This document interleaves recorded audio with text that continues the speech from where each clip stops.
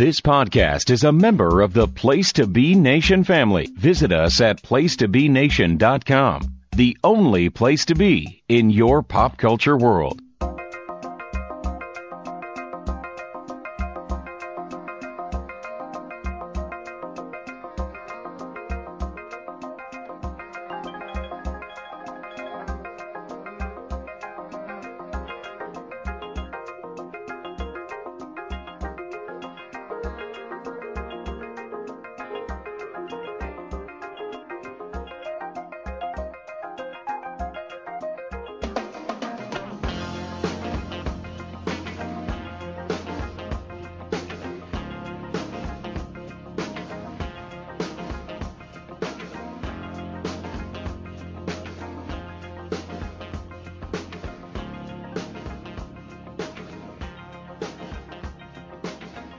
PTB Wrestling Network, friends and family. Welcome to a brand new show here on the PTB Wrestling Network, where we go back in time and take a look at, one of our more favorite moments, shows in the history of professional wrestling. Welcome to WrestleTRAXX. I am your co-host, Scott Criscuolo. Thank you for joining us for the maiden voyage. My co-host came up with the name. I'm going to let him tell you why. He is one of my favorite people. I've done stuff with him throughout the years. He is, of course, the one of the purveyors of It Was a Thing on TV over on the PTB Pop Experience. Mr. Greg Diener. Gregory, good evening. How are you? Oh, thank you very much, Scott. So, okay. We came up with the name, I came up with the name WrestleTRAXX. You did. No, I'm giving you full credit. You came up with it. I like it. Yeah, because, well, when Stream Lounge went down back in late June, early July, yep, we loved doing these, the Stream Lounges we did, and we wanted to keep it going somewhat. So I always viewed this as kind of like, sort of like riff tracks, like how you play the riff of Mike Nelson and company riffing on the movie while you're watching the DVD or stream of the movie or whatever. Yep. So yeah, there it is right there, WrestleTRAXX. Yep. So we're going to do one show a month, and this one we handpicked because we both love this show we're doing tonight. But starting in September, on our Twitter, at PTBN Wrestling, we will put 3 shows at the beginning of the month, because this show will usually post at the end of the month, and we'll put them up for about a week, and we'll see what people like. We were supposed to do a King of the Ring, but then it got so deep into the weeds that we decided to skip it. So we will put that King of the we will when we get into June of 24, we will put the, I think it was King of the Ring 98 we were going to do. We'll put that as one of the choices. So every month we're just gonna, and we'll go through, we'll live watch, we'll talk about things going on at that moment in history. Take a look at some other things, pop culture, a little bit like the Place Be podcast that JR and I do, except it's more of a live watch, and we won't go too deep in the weeds on stuff. But we'll talk about the show, whatever it is. And this isn't strictly WWE. It's a WWE show tonight. Actually, I'm old school. It's a WWF show tonight, and we're not getting the F out tonight. But every month will be very different. Could be WCW, could be ECW, it could be, I don't know, Impact or whatever.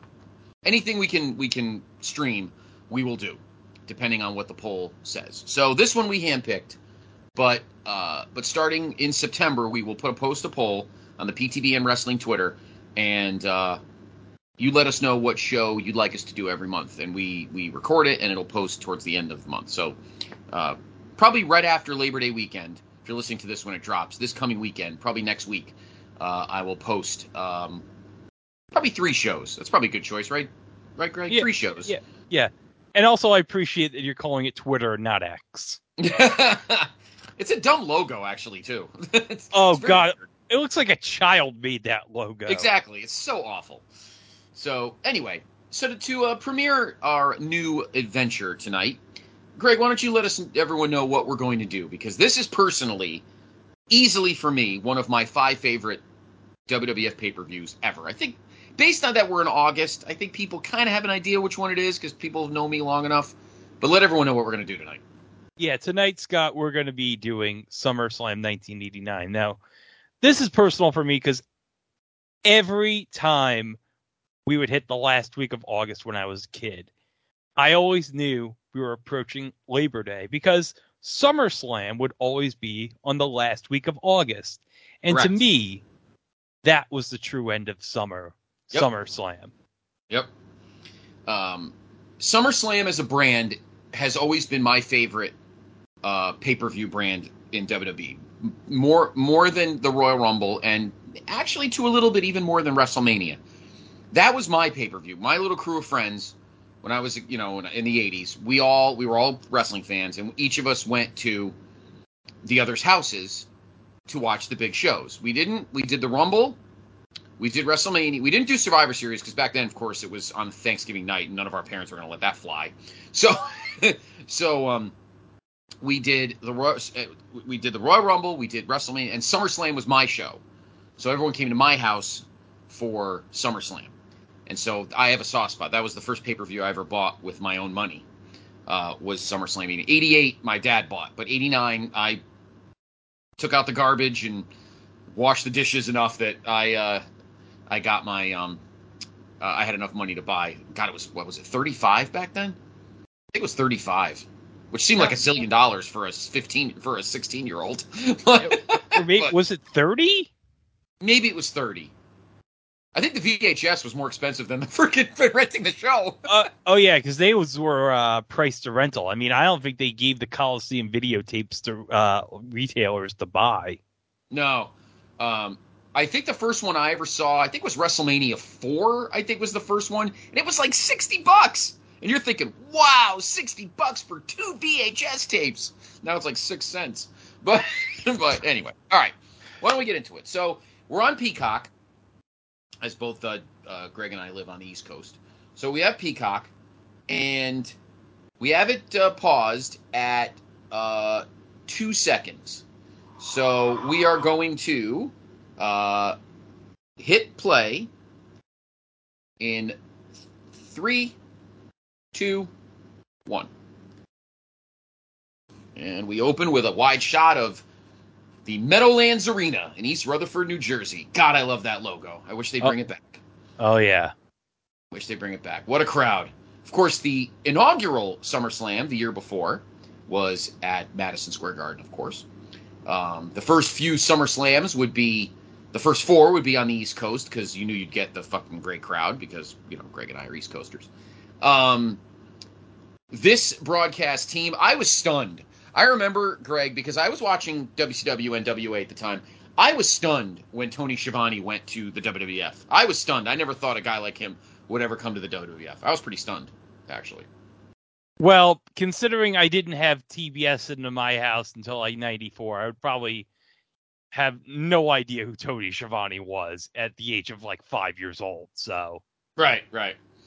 I was, 1989. I was 16 for this show. I love this open with all the kids playing and all the in between and jumping in the pool, and that was probably Vince's house right there. yeah. So this is exactly on this date. This was what,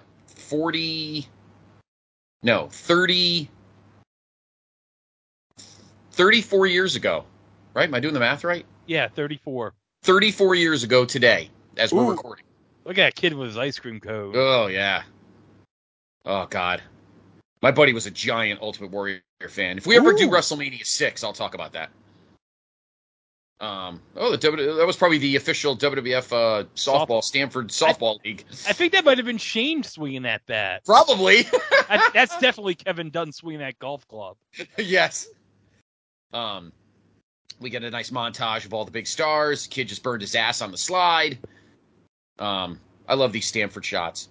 Some of these things I recognize working in Stanford since, and no, that's not Stephanie. Everybody used to say that was Stephanie. That's not Stephanie. Probably one of her friends. Probably. But Meadowlands Arena, of course, that had many names. It is now closed. But it was the Meadowlands Arena, the Brendan Byrne Arena. Brendan Byrne, for those of you who don't know, I think he was a past governor of New Jersey. Yeah. And then, of course, most people know it as the Continental Airlines Arena throughout the 90s and 2000s when the Devils were winning their cups. And then it was the Izod Center, and it had a giant Izod logo on it, and now it's closed. Well, it's not closed. Well, it's not closed for public. I think the city of East Rutherford uses it for like the band, like high school bands or something, or they use it for storage or something like that. I don't know, but it's still standing. It's not knocked down. But obviously, with the Prudential Center in Newark, they don't really need it anymore.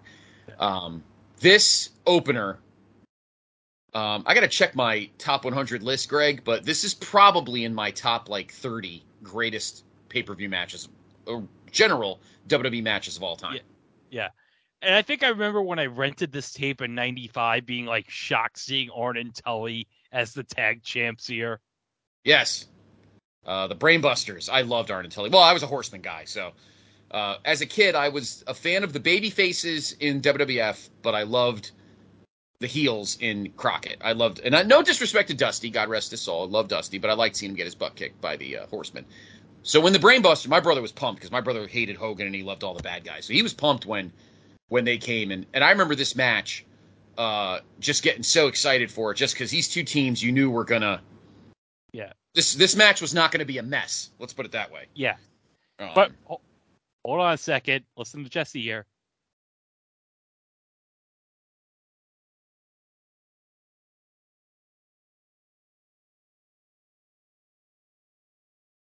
For the next year. And guess what? It would be a year before they get a title shot. Jesse. God, he's so good. The year before, of course, 88, it was Gorilla and Superstar Billy Graham, which was entertaining, moderately. Remember, Gorilla, after this, did not do SummerSlams. He never did SummerSlams. I think he took the summer off. I think this is when he used to go Joy Juice. Although he did do 91. Oh, you're right. He did do 91. I'm sorry. That's right. He did 88, of course, Tony, and then the following year it was Vince and Piper. And then, yes, it was Gorilla and Bobby. And Piper, all three of them. And then 92 it was Vince and Bobby again, and then, of course, 93 and etc.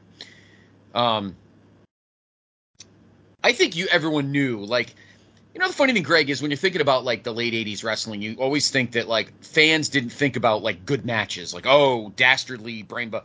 But when you're, like, a smart fan, like a guy like a Chad Campbell, and you watch this out of the blue, you're like, oh, man, this match is going to be, like, 15 stars. I don't know I'm going to check Cage Match, because I am curious what Dave has, for a grade for this match. So I'm going to take a look.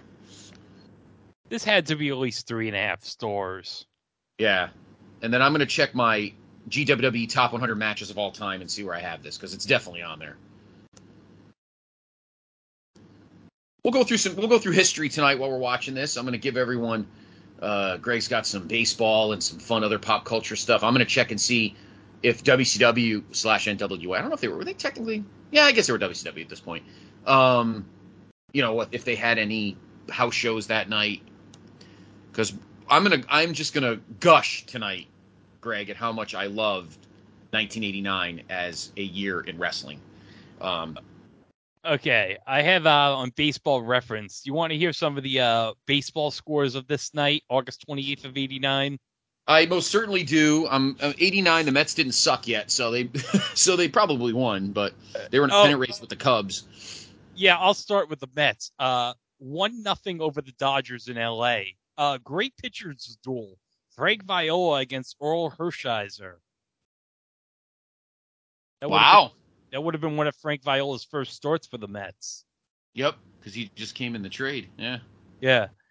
Red Sox over the Tigers 6-3. The Cubs over the Astros 6-1. Greg Maddux getting the dub for the Cubs. Oh, okay. Twins over the Mariners 5-4 in 10 innings. Let me see who got the walk-off in that game. Kirby Puckett RBI double. There we go. A's over the Yankees 7-3. Dave Stewart got his 18th win of the season. Dennis Eckersley got his 28th save of the season. Atlanta over Pittsburgh 5-2. Padres over the Expos 9-4. Phillies over the Giants 9-1. Cardinals over the Reds 3-2. Todd Whirl getting the save. And the Brewers 8-2 over the Blue Jays. So those were those games on this Monday night of August 28th of 89. And there was actually one preseason game in the NFL this night. It was New Orleans, the Saints being the Bengals 27-10. Ah, gotcha. So was this week 1 or was it? Still preseason. Yeah, I'm guessing it was preseason. Yeah. Wow, Dave only gave this match 2 stars. What? Is that drugs? I can guarantee you this is probably Dave's reasoning. Didn't happen in the Tokyo Dome. I'm logging into my cage match, and I am totally giving this 5 stars. I don't give a shit what he says. And then we'll see where I had it on my GWW list. One thing I love about Arn and Tully, and I think this, I remember writing this on my written review back in the day when JR and I did the Vintage Vault. One thing I love about Arn and Tully, tell me what you think about this, Greg. There's not many guys, particularly heels, that are good at controlled chaos, meaning they know how to amp up the chaos meter in a match without making it look sloppy or unorganized, if that makes any sense. You know, they just knew how to amp up the chaos of being that good a team, and just guys running around the ring and everything, but it didn't get out of control. It stayed contained in the narrative, if that makes any sense. I don't know. It sounds very verbose or bougie, but I love the way that those guys, they were like that in Crockett, and in the short stretch they were here. Of course, we all know what would happen to Tully, at least. Arn would leave and come back in the middle of 90 to Crockett, but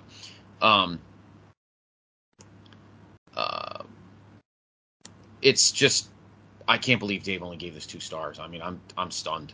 Oh, I'm pissed. I seriously do not get how.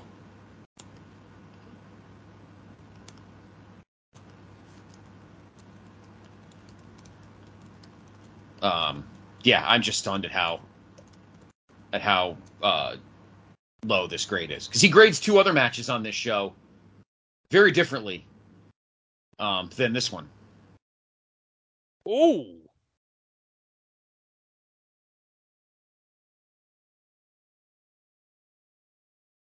Yeah, see now see right now everything's all crazy, but everything's right where it's supposed to be.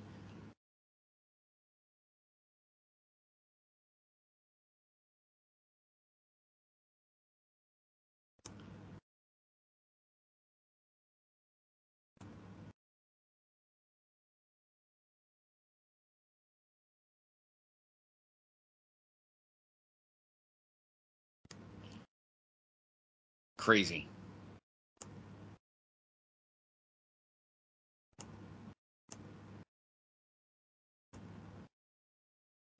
All right, so I'm gonna go.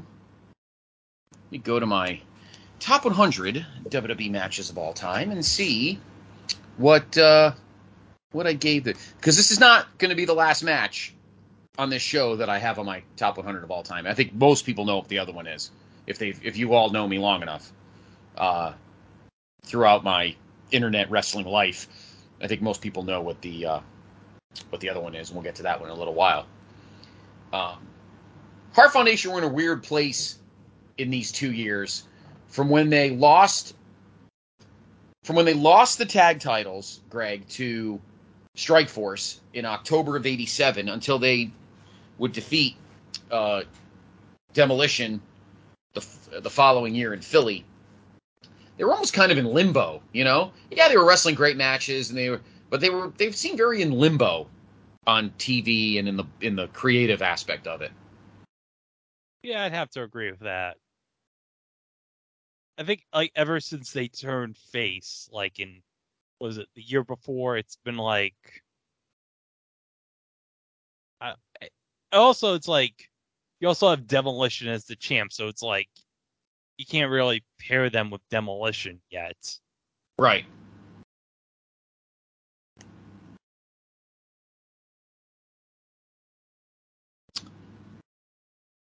Okay, so I had this match. Oh, this match is a little lower than I thought. I still have it on my top 100. I have this match at 64 on my list of top 100. And again, not the last match from this show. As a matter of fact, I have 5 matches from 1989 WWF in my top 100.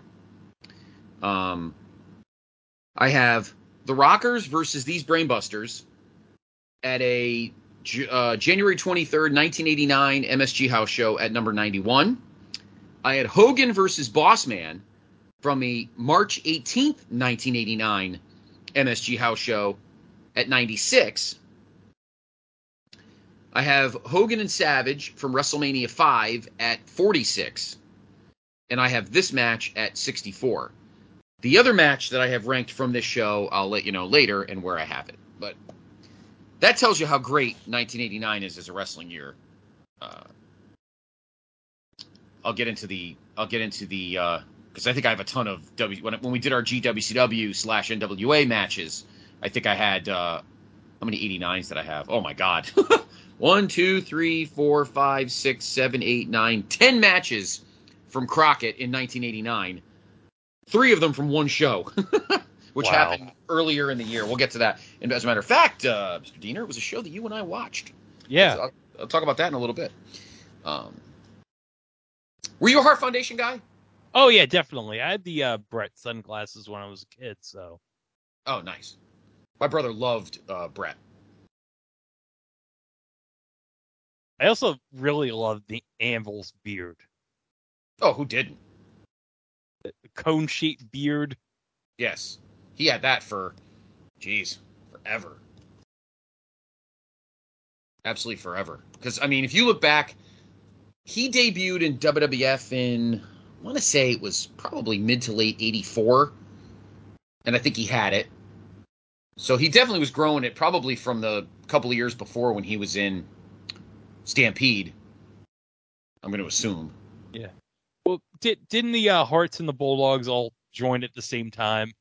Pretty much. Yeah, pretty much. I think it was Brett like came once. in, Yeah. and they didn't know what to do with him, and they kind of didn't really know what to do with Anvil as a a singles heel, so they just kind of hooked these two together. This is the longest match on the card. Wow. The opener.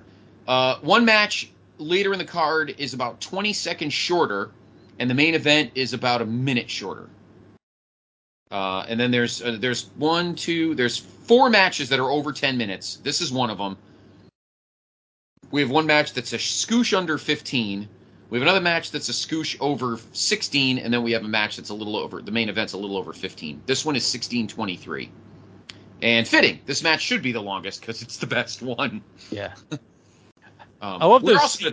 Oh, sorry, Greg, go ahead. Yeah, go ahead. I was just gonna say, as we talk tonight, we're gonna talk about the match pace, the match placing, because that's the only thing that this show probably gets some shade on, is not the matches in a bubble, but how they were laid out on the card. And we'll get to that as we move ahead. But go ahead, you were saying. I love the fact that the Meadowlands, you had those CRTs like right in the corner. Oh yeah, it's one of the things I loved about the Meadowlands. yes. Meadowlands. I went to like in 06, I went to like a Nets game in the afternoon, and I went to a Devils game at night. That's awesome, actually. I've never done that. I've never been to a building. Well, not counting like, I've been to buildings for multiple things. Like I went up to the Hartford Civic Center in '98 for the NCAA tournament, and I went to the day session, then I went out to the bar, had a few beers, and then came back and went to the night session. But I've never done that where I've been to 2 different things in a day. That's fairly cool. Never went to a pay-per-view there. No, scratch that. I'm sorry. No, I'm wrong. I went to Extreme Rules 2014 there. That was the first of the back-to-back Evolution versus Shield matches, and I think that was Daniel Bryan and Kane in a Inferno match. I think it was. That was awful. Yeah, that match was terrible. And then of course poor Daniel Bryan got hurt. The Shield Evolution match was pretty great. They were bad. They brawled all over the place. I love that feud. Oh, that was a great match. I remember. Yeah. Then they had a match the following month, and then Seth turned heel. I believe. I don't think this was Newark. No, I did go to a college doubleheader there. I think it was like one of those holiday festival kind of things. I think Seton Hall was playing. I want to say like Cal or something, or Stanford, some Pac-10 team, or Pac-12, I guess it would be. Or as it's known now, the Pac-4. Yeah, and after tomorrow, after an ACC vote this week, it might be the Pac-Nothing. Yeah, it was Seton Hall and somebody, and then there was another game. I went to a lot of those when I was in the 90s. My brother and I and my other buddy, we used to go to a lot of those doubleheaders, like at the Garden, like when Fordham and St. John's and Iona and all those New York schools would play each other. This one was a Jersey one. I want to say maybe it was Rutgers. Okay. Yeah, it was probably Rutgers. It was probably Seton Hall. It was like one of those Garden State something or others. Yeah. I think it was Seton Hall and Rutgers was, and then there was another game. Okay. Something like that. I think we're nearing the end of the match right here. Yep, we got the double power slam, and then here we go, and then battling in the corner, and then the double axe handle by Double A. And then the best part is he hides his head, and Brett actually helps him hide his head. It's not even the right guy. That was an awesome ending. That was like prototypical Tully Arn tag match. So fucking good. So good. I love Joey saying about the legal guy. It doesn't matter. Morel doesn't know that. Oh man! So of course this was the big hullabaloo was this was not a world tag title match because this match was booked, and then on Saturday night's main event, the Brainbusters upset Demolition, who had the belts for 500 days or something because they'd won it at WrestleMania 4 and they hadn't lost. And then right before this show, probably a couple weeks, the Brainbusters won a 2 out of 3 falls. Or was that the other way around? No, they won the tag titles and had them here, and then oh, look at that! There's actually like tape rippling. Oh God! So awesome! I'm shedding tears. Of course, we got rest in peace. Get a for my son. Got Big Dust.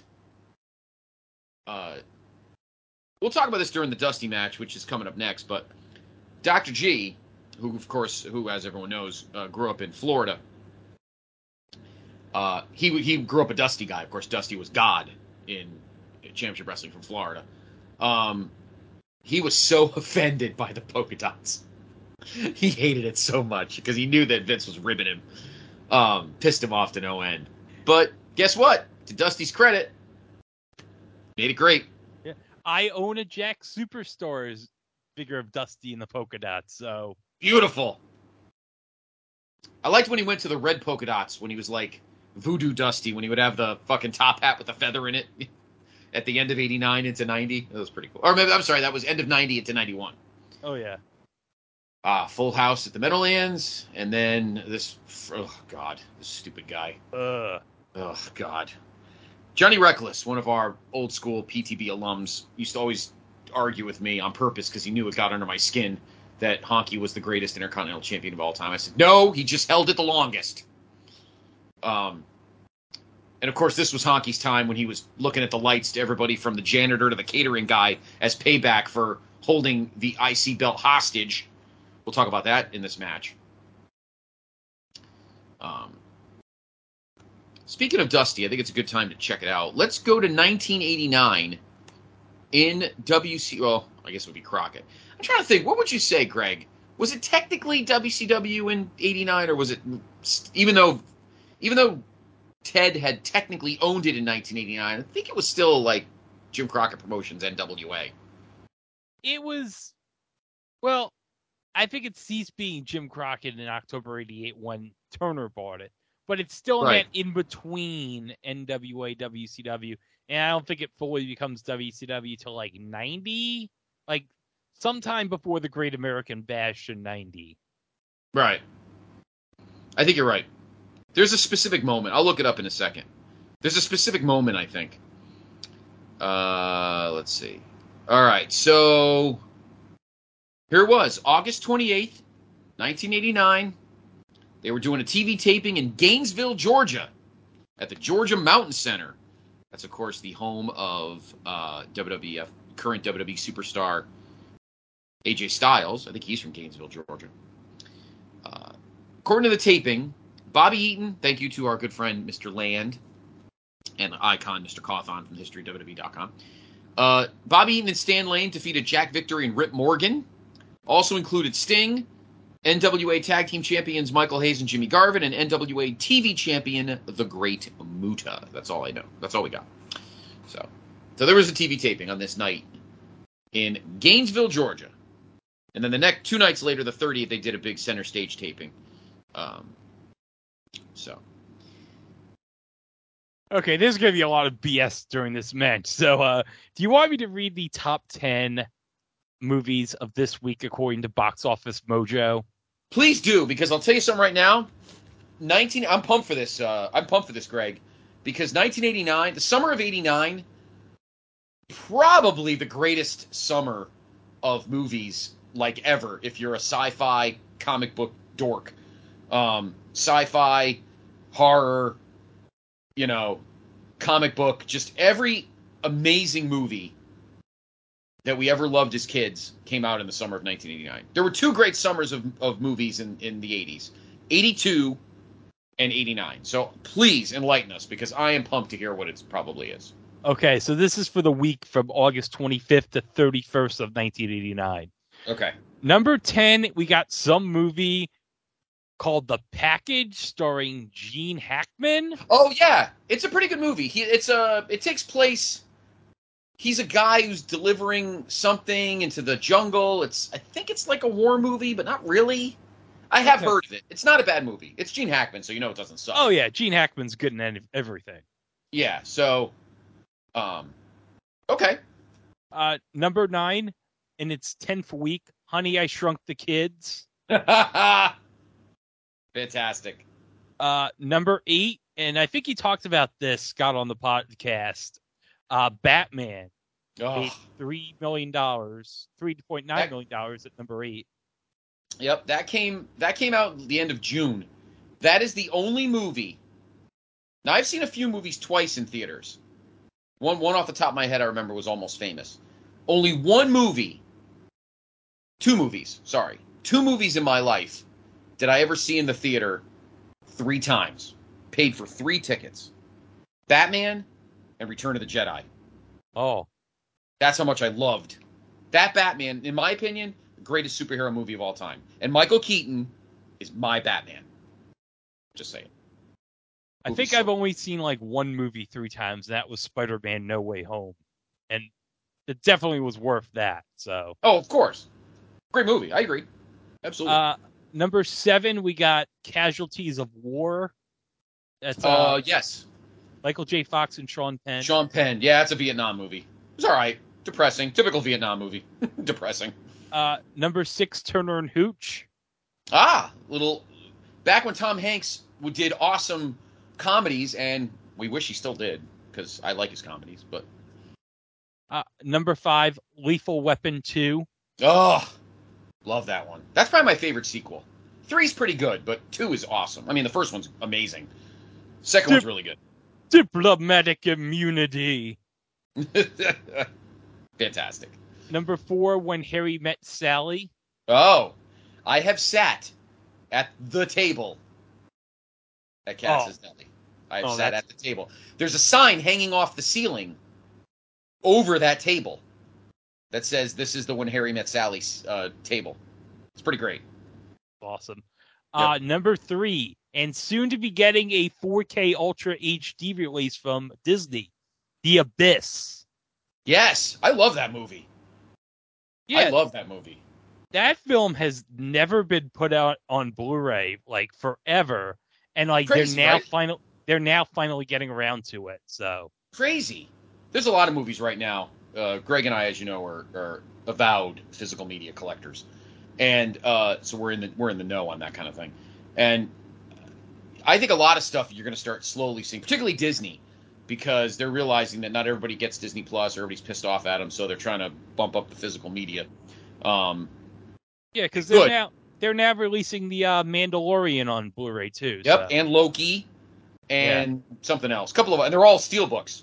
Yeah, and I think they're going to release Falcon and Winter Soldier when the new Captain America comes out. So Probably, yeah, I agree with you on that. Definitely. Number 2, Parenthood. Oh, that grown-up movie. Yeah. Steve Martin, I think. Yeah, and then number 1 in its second week, Uncle Buck. Wow. That was number 1 for like I think 1, 2, 3, 4 straight weeks. Oh wow. Yeah, John Candy was probably one of his best roles, I think. I agree.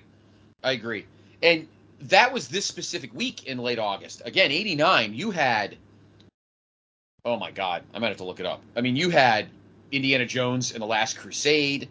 You had Ghostbusters 2. You had License to Kill for you Bond fans, even though that wasn't really that great a movie. It's still a Bond film. Oh God, what else? Star Trek 5.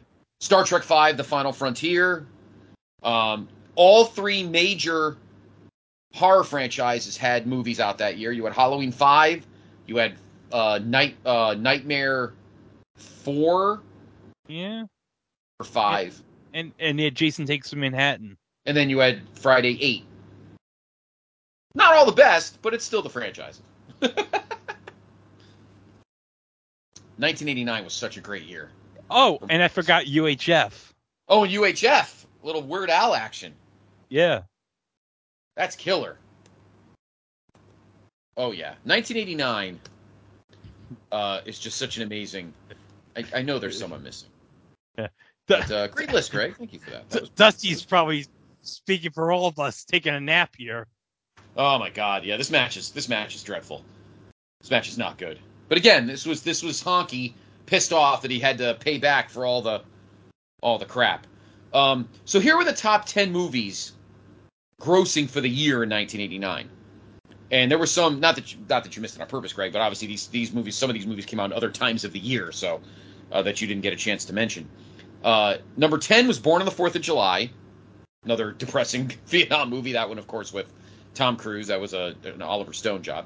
Number 9, as I mentioned, Ghostbusters 2. Number 8, as you mentioned, Honey, I Shrunk the Kids. Number 7, Lethal Weapon 2.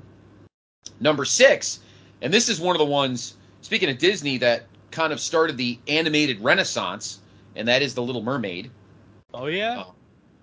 I Number had all 5. the Happy Meal toys from Little Mermaid. Oh, yes, I do remember those, yeah. Yep, I remember my niece was 2, and we had gotten them for her. Number 5, unheralded, Robin Williams' performance, Dead Poets Society. Tremendous movie. Number 4, Look Who's Talking. Little bit of the spike of John Travolta's career, and then a few years later, obviously, he'd be back with Pulp Fiction. Number 3, forgot about this sequel, Back to the Future 2. And then number 2, Batman, and number 1 was Indiana Jones and the Last Crusade. Indiana Jones and the Last Crusade beat Batman by $65 million. That's hard to believe, considering how long Batman was out. I have to agree with you. I think the legacy, I think 2 things took that into account. Oh, Dusty, come on, get some energy going. Come on. Watching the way Dusty's moving right now kind of reminds me of Cody now. He does. Cody doesn't do the crotch grab. He does everything else. He doesn't do the crotch grab. Well, that's not PG. That's true. It's not. It's like blood. It's like blood in a match. I think number 1, Indiana Jones was a legacy franchise. I mean, Raiders of the Lost Ark, Temple of Doom, That was a legacy thing. And that movie was, some people like that one better than Raiders of the Lost Ark. And number 2, remember, this was the first Batman movie since like the Adam West years. And this was also the first time we had the, oh, wow. And that guitar did not break. Oh. Bionic elbow. And looking at the lights, Honky Tonk Man. That was like the Frank Miller, Dark Knight Batman, and I'm not sure if people were quite ready for it, but I thought the movie is one of my favorites ever. And it's my favorite superhero movie ever. But that's what I think. Well, 89 that was introduced from Batman because Channel 11 out here in New York would air like an hour of the Adam West Batman. Yes. And I think my parents rented the Batman 66 movie too. So wow. it's like, I have that on my shelf. Oh, hold on a second. I love this.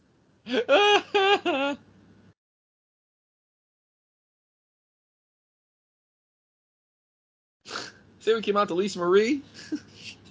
This is so great. That's crazy. And he sold it well because the guitar originally, it didn't look like it broke, so it probably did get a little goozled there. Of course, Dusty's still wearing Big Boss Man's hat and nightstick, which is pretty funny. In fact, my Jack's Dusty has the nightstick, so yes. I'm trying to see. Maybe we'll see here if they changed the camera angle. Yeah, see, I don't know what broke the bottom of the guitar, but it was not Honky's head. Because when the guitar fell, the back was still on it. So, it did not give when Jimmy Hart smacked him with it. It gave less than the guitar that Honky smacked Jake with 2 years earlier. Good Jesus Christ. A fucking mess. I was a big Demolition Mark at the time. They're not the Road Warriors. Sorry, Sean and Keith Langston. But they're not better. But I love Demolition. But that drooling snot-filled doofus in the back with this dumb fucking cape. Oh, good grief. Shoot me in the head. Ridiculous. God. Take their stinking teeth in! I love that he put a crown on the 2x4. Swear to fucking God. What a fucking putz. Oh my God. They're ridiculous. Absolutely ridiculous. This looks so ridiculous. Oh my God. What the other thing is, why is Duggan's mask like all beat up? Why is there like chips on it and everything? Was that I don't know who the goalie of the Devils in 89. It wasn't Marty. Marty didn't come in until 93, 94. I don't even know who the hell the goalie of the Devils was, but I'll look it up on Hockey Reference. There you go. Who was the goalie? Yeah, we need the goalie for the Devils in 88, 89. Now, 88, they made that run to the Eastern Conference Finals. They lost to the Bruins, but then it got swept by fucking Wayne and the Oilers. Sean Burke. Oh, forgot about Sean Burke. And then he ended up playing for the Whalers. Totally Yeah. forgot about Sean Burke. Good call. Totally forgot about him. He ended up playing for the Whale. All right. So here we go in the Who Got the Mr. Perfect gimmick match. The guy who did and the guy who didn't. I must ask you, Mr. Diener, do you have a Red Rooster figure? No. And that's all he's going to say about that. Why would they ever make a Red Rooster figure? That is true. It is kind of a waste of plastic. So I don't think Mattel has ever thought, you know what, we need to make a Red Rooster figure. No. I know. Seriously. Do you have a perfect one? I had his Hasbro. Okay. They made a great I have it so. Oh no, I gave it to Justin. There was a great 3-pack, one of the classic Hall of Fame, the classic Superstars 3-pack. It was Perfect, Bobby, and Flair. Oh, like a '92 Rumble pack. It was sweet. I had no room here. I gave it to Jr.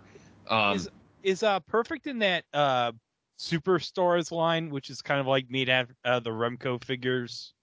I think he is. He might be. I'm pretty sure he's solo.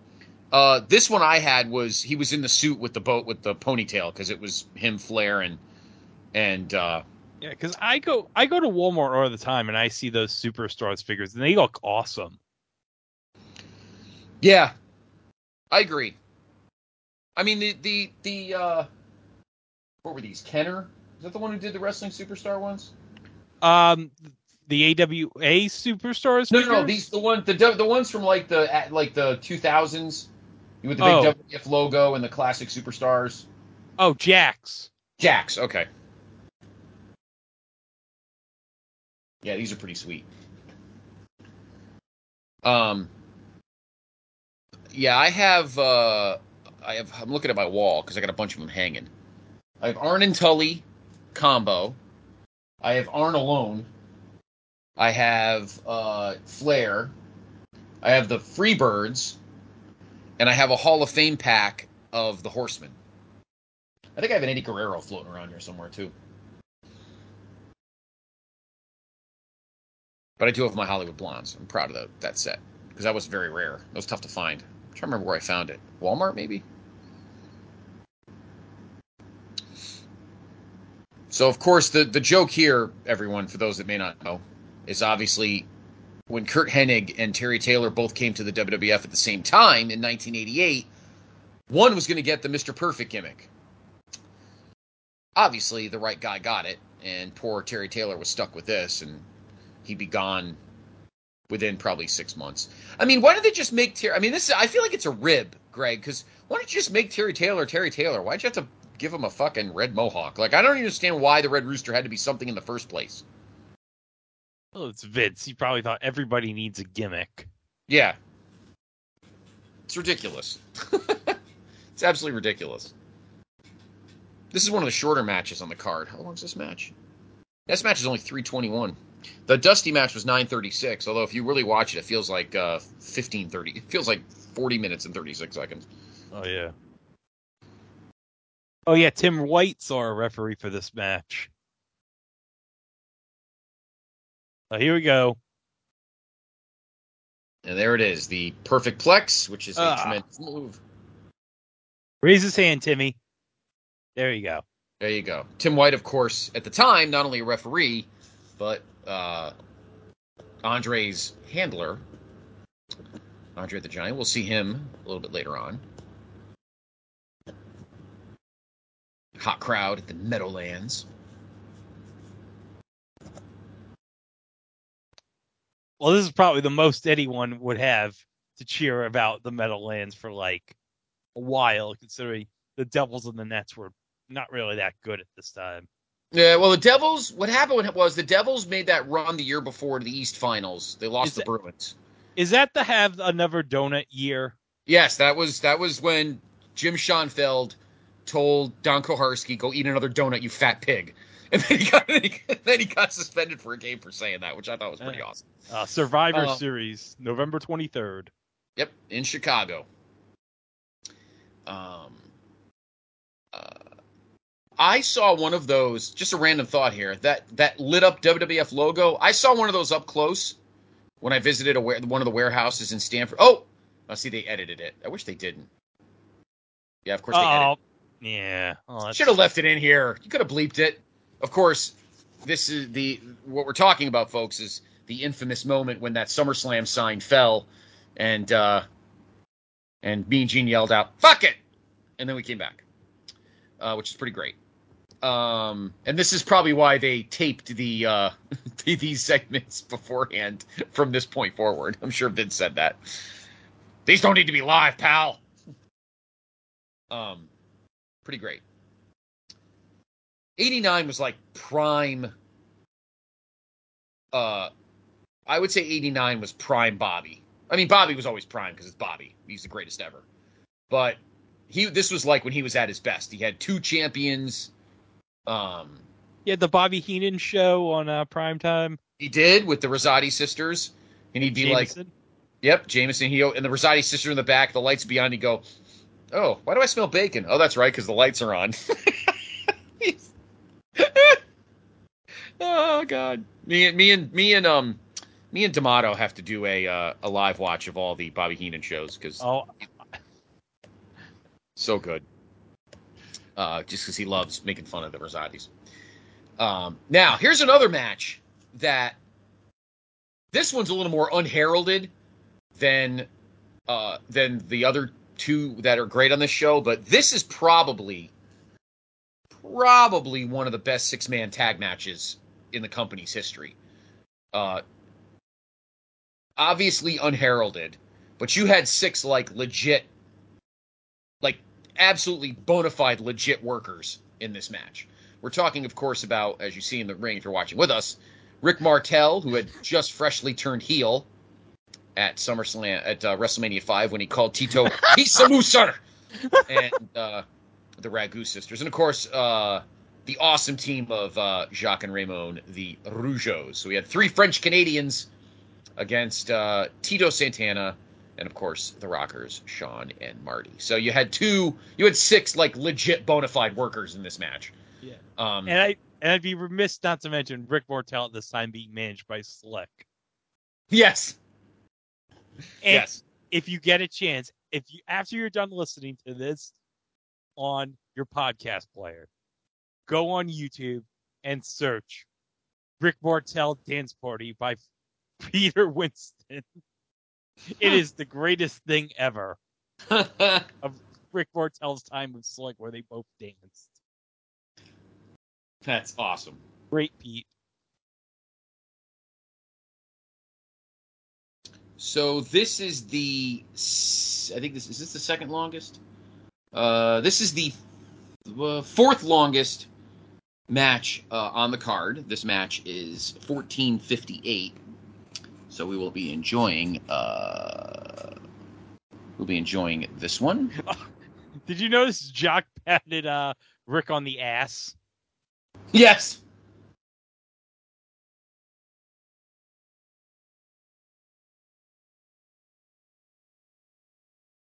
I'm still pissed to this day we never got like a Martel Santana singles match on pay-per-view. I know. I was just thinking about that. Of course, they had both of them kind of got a final match in different circumstances. When they had the 89 King of the Ring tournament in Providence that summer or fall, Tito beat Rick in, I think, the semis. But then Tito lost to Rick on an episode of Saturday Night's Main Event. So they each kind of got their ups, and then they just kind of went their separate ways. But you're right. We needed like a good, legit Rick Tito pay-per-view match. I feel like it could have been here, and maybe you do. I mean, I know they were trying to tighten the card up. What do you think of that? Would you have? I know this match is great, and I hate getting rid of it off the card. But would you have made Rockers Rougeaus separate and give Tito and Rick its own stage here? Yeah, I would have done that. Yeah? Okay. And then do this match on a Saturday Night's Main Event. I don't know if you would have got 15 minutes because that's a long. Well, no, you probably could have. You could have done put a commercial break in between, yeah. Yeah, put a break in between. Maybe make it the second to last match. Well, usually the last match was the crap because most people were in bed by then and it was past the curfew. I would have made this like maybe the second to last match. I love Jimmy Hart and Slick working together. It's pretty great. Did Jimmy change his jacket? I'm trying to remember. Did he wear the jacket with the fleur-de-lis in the? No, I don't think he did in the honky match. No. Yeah.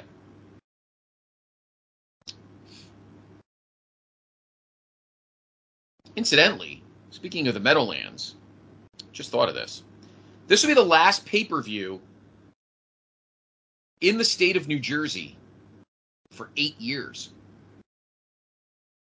Yeah, that's because the tax, right? Right. They did not want to break kayfabe, so they did not want to pay the tax of being a sports entity because Vince did not want to actually say that, you know.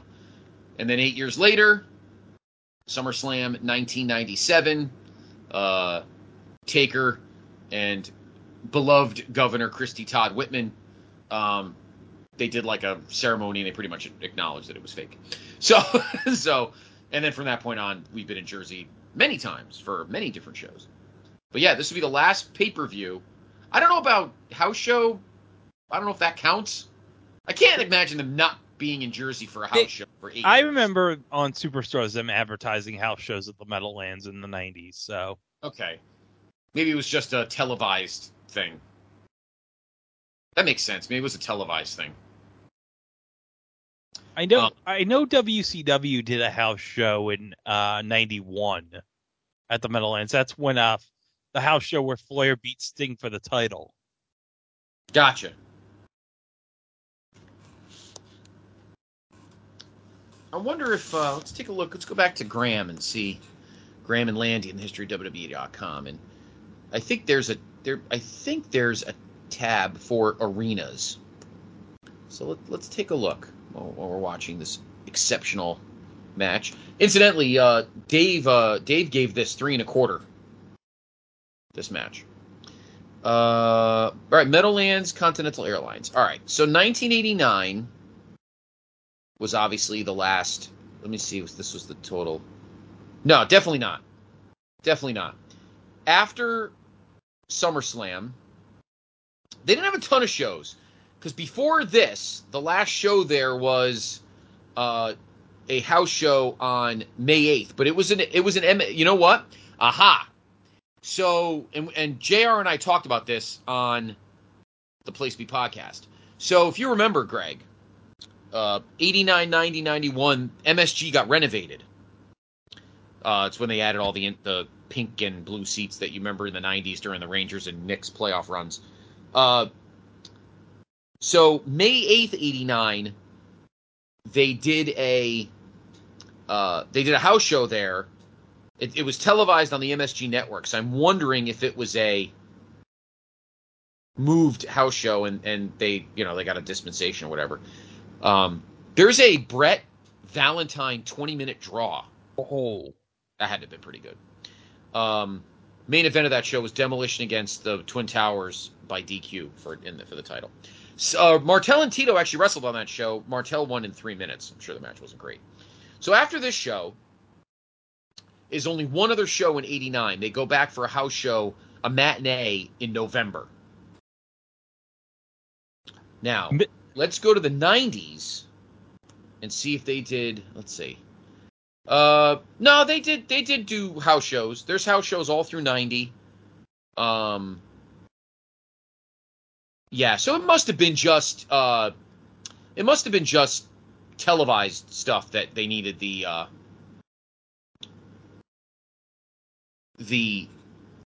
tax, because they were there for house shows.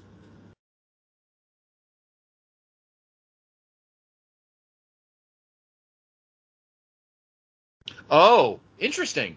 So it says here. Oh, wait a minute. Hold on. My bad. I wasn't looking at this close enough. So WWF used. Listen to this. WWF used the Meadowlands. This is just this. I mean, not to discount this match. We're in the kind of the heat segment here. They're holding off Tito while Jacques is holding him in, and then they're beating the snot out of him. So in 1990, WWF did house show in March, April, June, July, and August, October, and December. So they were there. 1991. You had mentioned 1991, Greg. WCW did multiple pay-per-views at the Meadowlands. January 11th. house shows, you mean? I mean house shows. I'm sorry, house shows. January 11th, in a snowstorm, was the show where Flair beat Sting to win the belt. And I believe LT was at that show in Flair's Corner, I think, during the Giant Super Bowl run. Oh, right. Yes. WCW also came back in April, and then in July, it was the start of the, quote, Great American Bash Tour, and that was the announcement that Flair had been stripped of the belt. So obviously at this point, Flair had left. They were there 2 nights after after SummerSlam at the Garden. They had a canceled show in October, and then they had a show in December. WWF did not go back to the Meadowlands after the end of 90 until July 11th, 1992, and it says the return to the arena after nearly 18 months, the WWF stopped using the arena over protest of the Meadowlands, allowing WCW to use it. Interesting web we weave there. You know what I love about the captioning? Of course, I have the captioning on because I have the volume down. The captioning actually says Chico when Jesse says it, which I think is pretty funny. Oh, amazing. The Peacock captioning actually did something right. Yes. The Peacock captioning is pretty awful. The Peacock captioning is terrible. Yeah, it is. So, looks like WCW didn't come back. WWF did a show so they did house shows throughout the 90s. October, and then 93, they did January, May, and December. So they did 3 shows in 93. They were there in July, August, and October of 94. They were there in January, July, and November of 95. They were there in February, July of 96. And then they did a house show in February of 97, SummerSlam 97. So the tax thing must have involved televised events, because they did go to the Meadowlands in the 90s between this show and SummerSlam 97, but they would not go back to pay-per-view after this show until SummerSlam 1997. So it must have been a televised thing with the whole taxes thing for the commission. They probably didn't give a crap about house shows. That's my take, because there had to have been a reason, obviously, why WWF did shows in this building between those years, but nothing televised.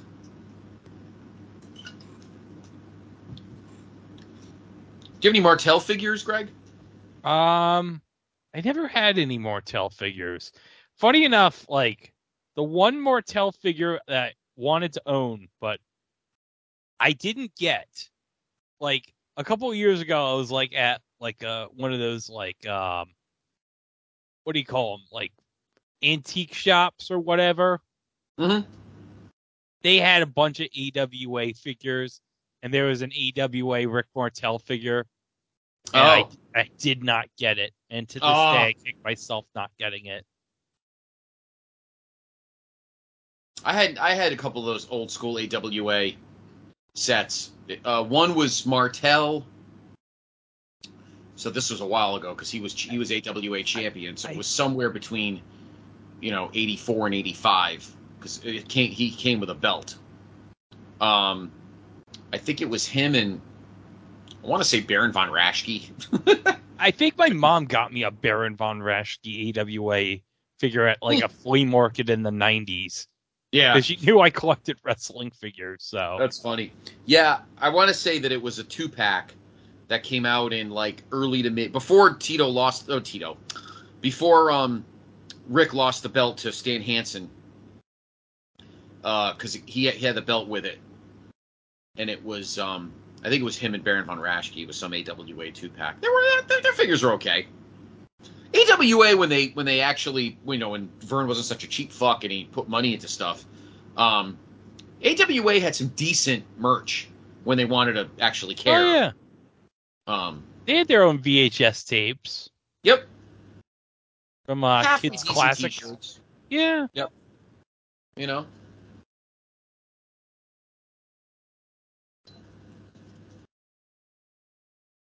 Oh, miscommunication.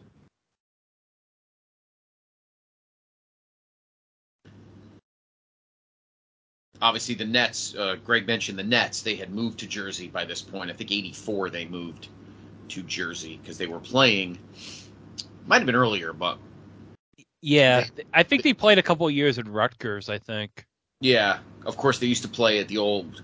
When they were in the AWA, listen to me. When they were in the AWA, when they were in the ABA, they played out on Long Island when Dr. J was there in the 70s. When they went to... when they absorbed the AWA, I keep saying AWA. The ABA. Jerry Blackwell did not play for the Nets. They were in New York for a little bit longer, and I would say probably 84, I think they moved to Jersey. No, it had to be like late 70s, early 80s. They were in Jersey by 84. I know that. Yeah, let's take a look. New 1983, 84, New Jersey Nets. Okay. So they were in Jersey in 84. They were there in 83. They were there in 82. Okay, so good call, Mr. Diener. So 78, 7. Oh, geez. Wow. So 77, 7. Oh, my God. So they moved a while ago. So 76, 77 was the last year they played out in Nassau. So starting in 77, 78 is when they moved to Jersey. And like you said, they played at Rutgers until the rack, of course, as everyone around here calls it. They were at the rack until 81, 82. Okay. Oh, messy pin. There you go. 2. I was stunned when they won. I would have sworn that when I remember watching this live, I thought one of the Rockers was going to pin one of the Quebecers for the baby faces to win, but I guess freshly minted heel Martel needed to kind of get a big rub. Yeah. That's my take. All right. Here we go. Backstory. Oh, so good. I love this feud so much. The Bulwark. There you go, Monsoon. There's the winner. Oh, when's Warrior going to spit? There it is.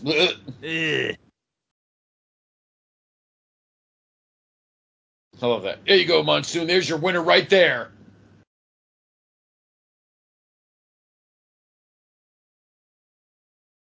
Oh, this is my favorite Heenan move ever. Yep. It was his first belt. He had finally won a title. I think people were more happy that Bobby won a belt than people thought Warrior losing. And then this feud over the summer, Greg, was so well done. You want to talk about a feud that totally utilized the Cindies. They crossed over. Superstars, Challenge, All-American. I felt like every Cindy that summer did something about this feud. Like the main event feud was on, Saturday Night's Main Event and, occasionally here and there. But I felt like Warrior and Rude were on the Cindies every week between like the middle end of April and this show, the end of August. This was one of the best built feuds of that time, in my opinion. Oh, and Danny was reffing that match. Must have been one of his first matches back as a ref. Yes, on the house show circuit, I remember Gorilla constantly saying he was on probation, and then they kind of dumped the storyline altogether.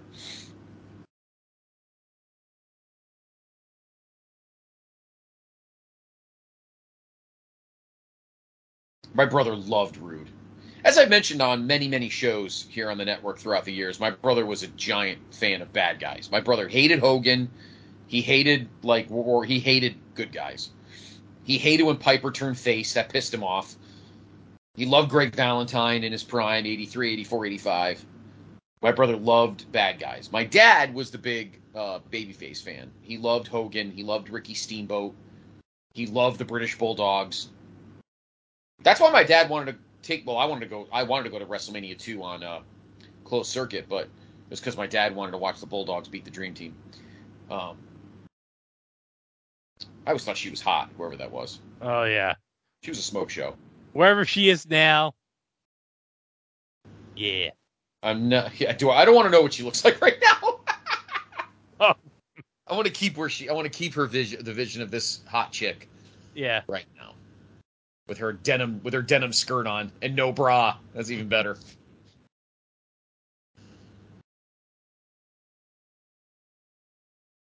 This was the feud that solidify. I mean, I think Vince kind of knew that Warrior was kind of a player anyway, but this feud, in my opinion, totally solidified it, that he knew Warrior was a player.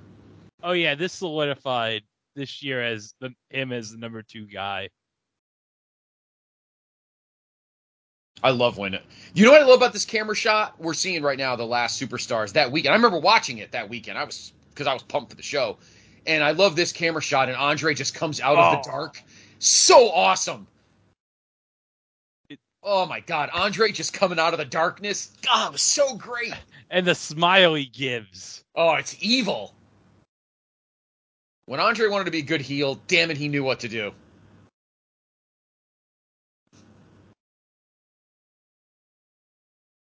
And he had like no eyes. It was demonic. All those teeth. Oh, here we go. Bizarre ass Warrior promo. Yep, here we go. Consonants and vowels put together. This weak planet. I love. Do you think the captioning guys and ladies probably went, "What the fuck am I typing?" Because I think as you've obviously looked at the Peacock captioning, like they mess up all the time. So I doubt that it's someone who knows wrestling who does it. They probably look at the Warrior and it's like, what the fuck is this? It's absolutely ridiculous. Like, oh, by the way, nice shot of that Nets old school Nets logo up top. Yes, I love the old Nets logo. Yeah. I think, when did they switch the logo? It had to have been around when Derek Coleman joined. I would say probably. God.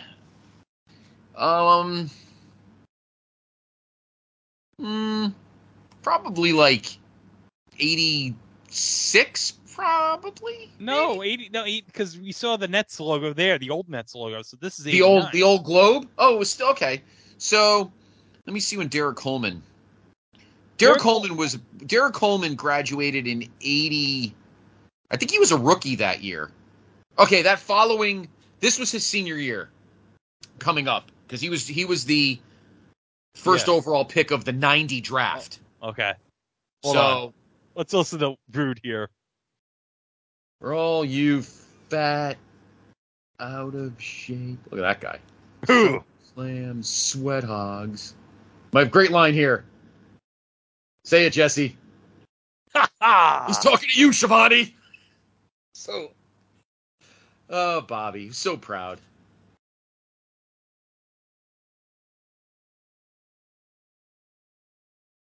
Hit the music. Has there ever been a guy, Greg, who there's never been many, and even Hulk Hogan can't say this. There has never been a guy who never had a bad entrance theme than Rick Rude. No. When he was in AWA and World Class, he used to use Sade's Smooth Operator. This theme is awesome. And his WCW themes were really good. Yeah. I loved Rude's themes in Ravishing Rude. I loved his themes in WCW. I love the main event, but I remember my buddy Tom and my buddy T, one of my best friends as a kid, he loved Warrior. And we were so this was our main event. We were so over the moon pumped. Oh, this was the real main event as far as I'm concerned on this show. I agree. I legitimately agree. I think everybody knew that Hogan and Beefcake were going to win. This was, I think, because of the fact that, other than Saturday Night's main event, the only thing you saw from the Hogan Savage Zeus stuff was some promos. They would have the occasional stand-up interview on maybe Challenge or something. But I just feel like this feud lived on the Cindies throughout the summer. And every week, something live was going on with these two. And I feel like not even the main event could say that. That's why I think people were so invested in this match, because I feel like it was in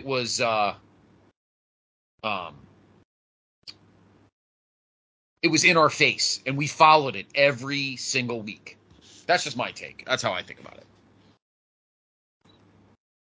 But this match right here is why I love this pay-per-view. Not only for the wrestling, but also the commentary. Oh, yeah. Totally. There's a lot of great moments in this match that we'll point out here.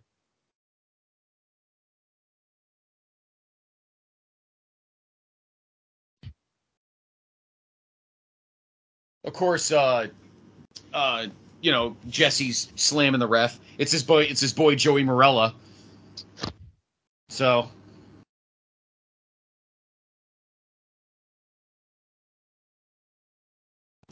and this match was just booked perfectly. Like, Warrior should have dominated the beginning because he was so freaking amped up because he wanted his belt back.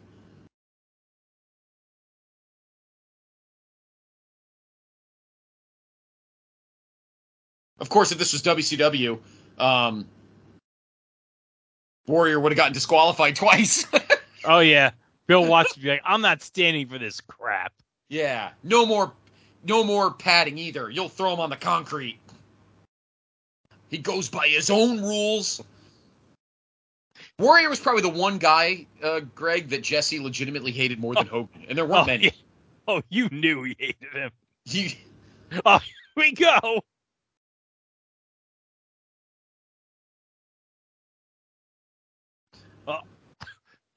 Here we go. Belt? This should be a disqualification. Where the hell is the referee? He's so angry. He's so angry. It's amazing. Shivani, you could shoot somebody outside the ring? Yes! You're even dumber than Monsoon. I thought Gorilla was the stupidest guy alive. Oh, so good. So good. This is literally Hall of Fame commentary right here. Hall of Fame commentary.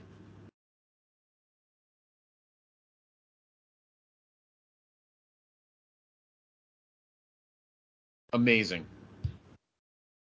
Ringside, oh, there he is. I'll throw him out again. That's 3 times Bill Watts would have disqualified. 3, yes. Let's do it over under. How many times would Warrior have been disqualified in WCW? Pretty much. We've already got 3. And I think there's a couple more.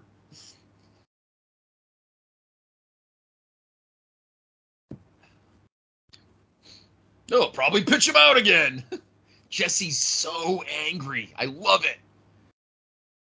Jesse didn't put up with any bullshit. And I think for a while, that's what Vince loved about him. What would you know, Shivani? How often did you wrestle? He's so angry. I love it. I think Vince really loved that about Jesse, and then it got a little too much, but yeah. But God, so angry. I gotta say, Warrior's getup here is like so awesome here. It is. That's like classic. The neon green was like classic Warrior. But let me tell you something. Kudos to Rick Rude. He has taken an absolute shit kicking in the beginning of this match. And he is not hitting those turnbuckles soft. We're talking like when Brett throws himself into the sternum.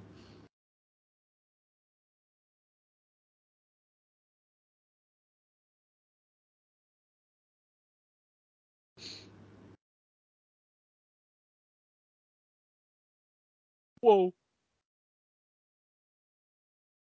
I gotta say, as much as I love Gorilla, I'm glad that he didn't do this show because it was Shivani's lack of being able to get back at Jesse that made the commentary better. Because Gorilla would have had something smarter to say that would have ruined the commentary for Jesse. So you're just glad that it was some schlub like Tony that didn't know how to handle it. Because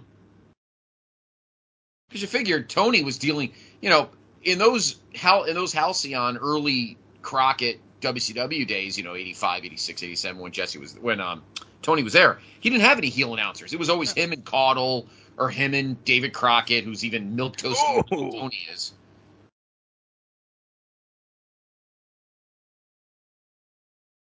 And I think that kind of what I loved about Warrior's moves is they were just basic like power. Like there was nothing fancy about it, just chucking them all over the place. Yeah. And the good thing about Jesse with Tony is I think it also helps when they both work together in WCW, because by then it's like they have a rapport with each other. Yep, I agree.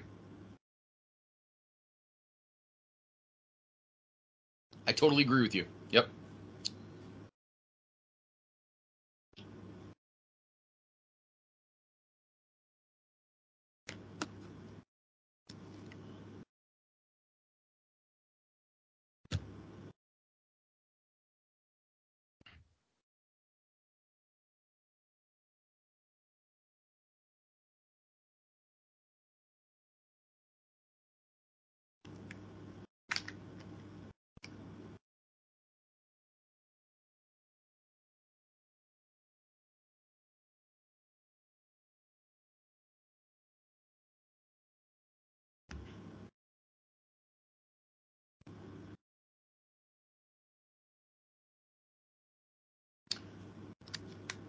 Now we get the Rude heat segment, more methodical. I like that Jesse goes back, or was it Tony? I think it was Jesse goes back to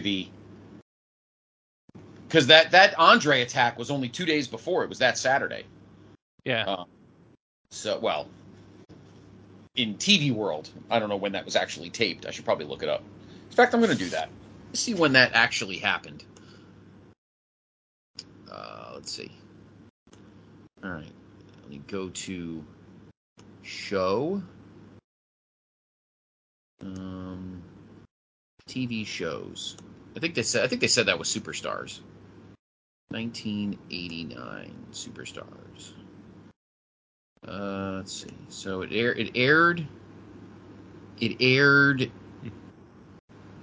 on the there's Bobby Heenan's Best Massachusetts. Oakland 9. Nope, not 9-2. Here we go. This was Zeus and Sherry. No. Oh, here we go. It was in Oakland. It was taped on the 8th of August. On the 26th, it aired from the Coliseum in Oakland. The Ultimate Warrior pinned Steve Vega at 115 with the press slam splash combo. After the bout, Warrior attempted to carry Vega backstage, but was confronted by Bobby Heenan. As Warrior was distracted by Heenan, Andre the Giant came up from behind and choked him out. So it was taped on the 8th in Oakland and aired on the 26th, which would have been, 2 days before 2 days before this show. Okay. So that made sense. They did it a few weeks out. So Rude in the sleeper. Do you have any good Rude figures? I don't think I have one. I've been spending all my money lately on baseball cards, to be honest. There's a baseball card show down the street from my house the other day. I didn't get a chance to go. I actually went to a baseball card show yesterday on Babylon out in Long Island.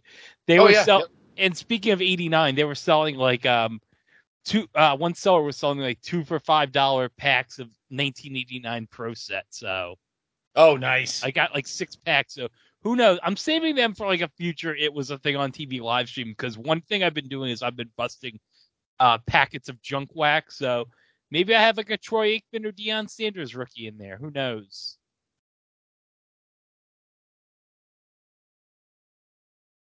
I love Jesse. He's so smug because when the ref gets wiped out, I love when Jesse goes, and now this when Bobby Heenan is the big factor. So great. Get up, Joey. Get up, Joey. He's out.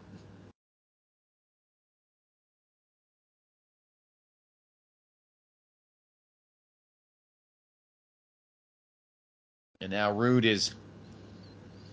we're trying to get some semblance of something. When this match concludes, I'll go back to my list and I'll let everyone know where I had this match in my GWWE Top 100.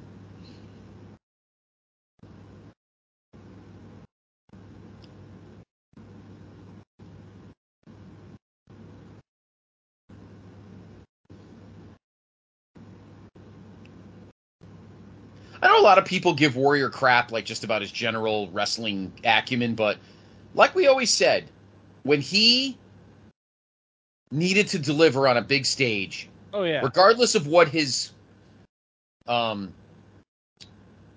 repertoire was, he always delivered. None of his matches were ever really crap. None of his important matches, let me rephrase that, were ever really crap.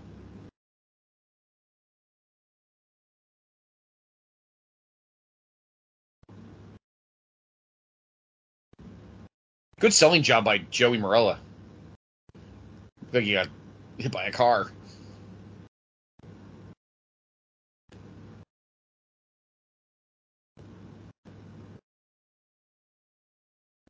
you could hear Bobby telling Marella to disqualify him because he slapped you to try to wake you up. That was great. I forgot about that. This was one of my most goddamn it moments of a match when Rude and Bobby's so pumped that Rude had this wherewithal to put his foot on the rope. That was great. The little things, Greg. It's the little things that I think get forgotten now. Sometimes the little things. Bobby just literally fist pumping when Rude put his foot on the bottom rope. It was so awesome.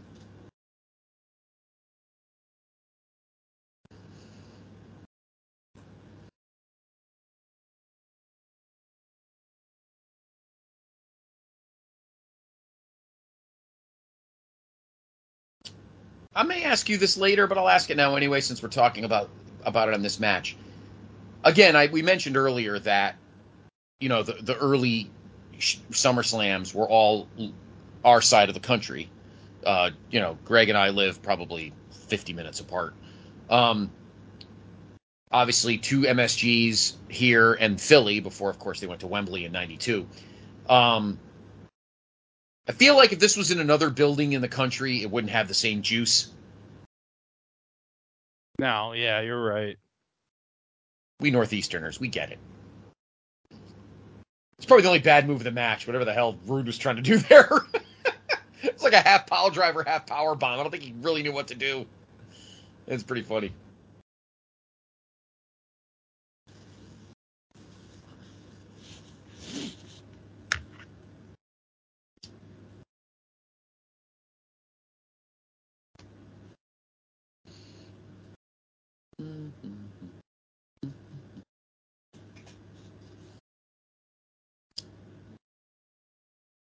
Rude back with here's his I think this is the Jerry Lawler fist drop.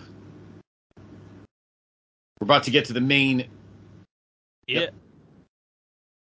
Oh, is this the Yeah, I think it's coming up. You can see everybody's heads turning. And there he is. The Hot Rod.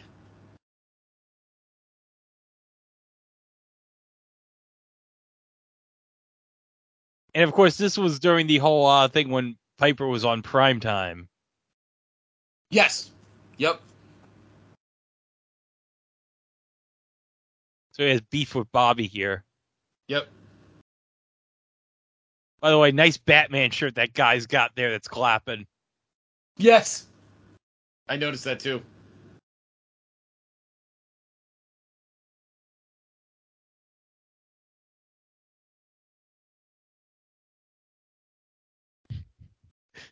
And then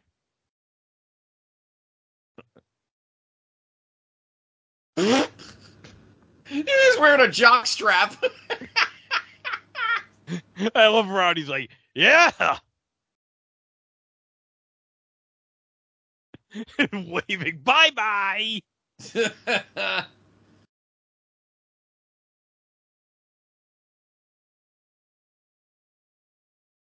Yeah, like this is the moment he's gonna win right here. Yeah, no, that was it.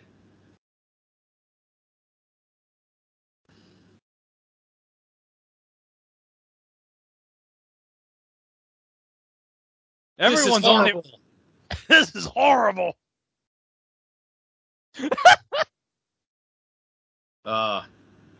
Everyone's going nuts. Look at those two old men suit. Those suits are on pins and needles.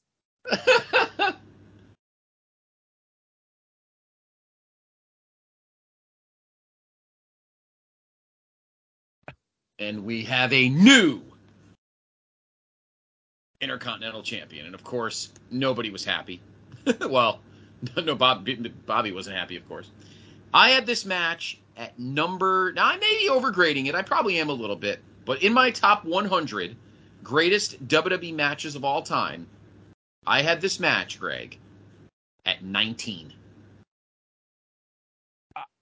I don't think I had it that high, but it's very good.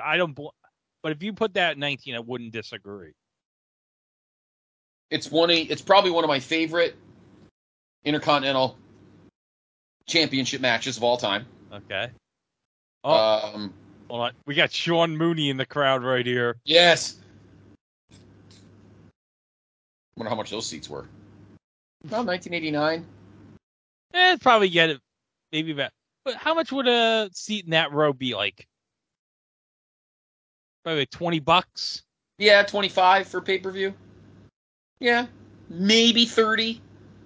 Probably not much more than that. I would say the lower you down, you probably doubled it. Front row was probably, 1989. Should ask Vladimir. He was probably there. Yeah. And we haven't seen Vladimir yet, but I'm sure he's there. I would say front row was probably like 400, 500 probably for front row. It's a bargain compared to today. Oh, Jesus. The shit seats at a WrestleMania are 400. Yeah, hopefully I'll be at the link next year. So I'd love to see you. I got a big crew coming next year. It's going to be awesome.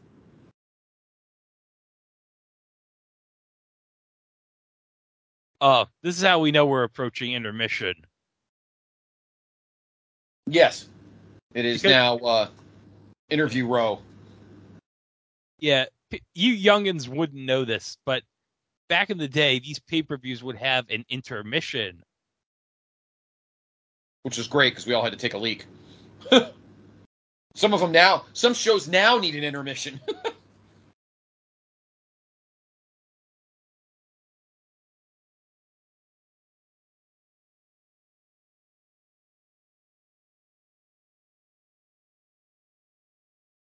Nobody.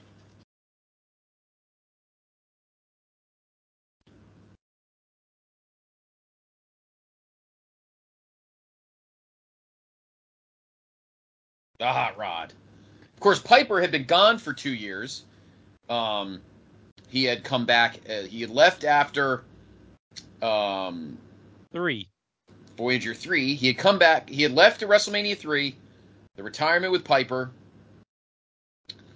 He had beaten Adrian Adonis. And then he left. Did They Live? And then, and now he has, he came back at WrestleMania 5. Did the Morton Downey pit.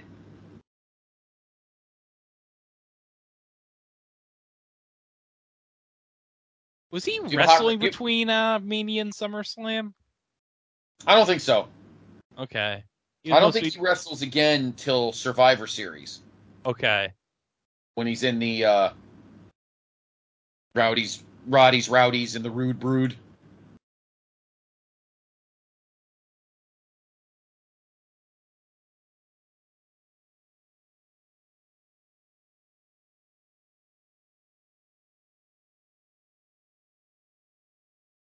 I'm gonna eat a garage. I'm gonna watch some more of these matches, and I'm gonna get rude. Like we came out with a cup of water, a random plastic cup of water. Yes. Ah, yes. Sean Kidd's favorite wrestler of all time. Ronnie Garvin and his marble mouth. That's gonna be so great. Oh, it's gonna be hilarious. Oh my god, it's gonna be one of the greatest Ronnie Garvin moments of all time.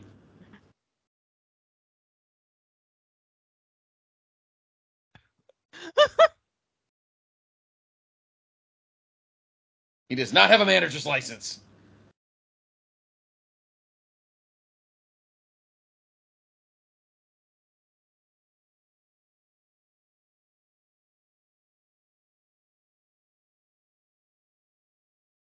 Somebody get Rude in here. Don't you call me former nothing, little man. Unfortunately, this kind of ended Rude's run. Yeah. The Piper feud was okay, and then and then Rude would vanish. I think he got hurt. He'd come back at WrestleMania 6 with short hair. He'd beat Snuka, and then they'd redo this feud a year later for the world title in a cage. And of course, it didn't have the same sauce. And then by the end of the year, Rude was gone. Rude started making fun of Boss Man's mother. Yeah. and then they passed that feud off to the rest of the family. But and then Rude would debut in WCW at Halloween Havoc 91. This is a WCW Halloween Phantom. The Phantom.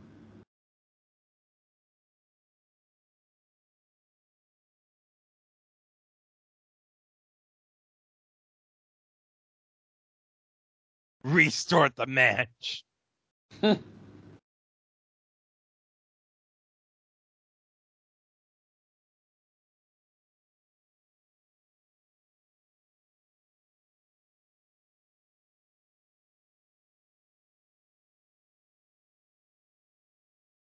I wonder if they're going to cut out. I haven't watched this in a while. I wonder if they're going to cut out the actual time when. Well, probably not. This is when the intermission would have happened. Right. Tony actually says they do they do it right here.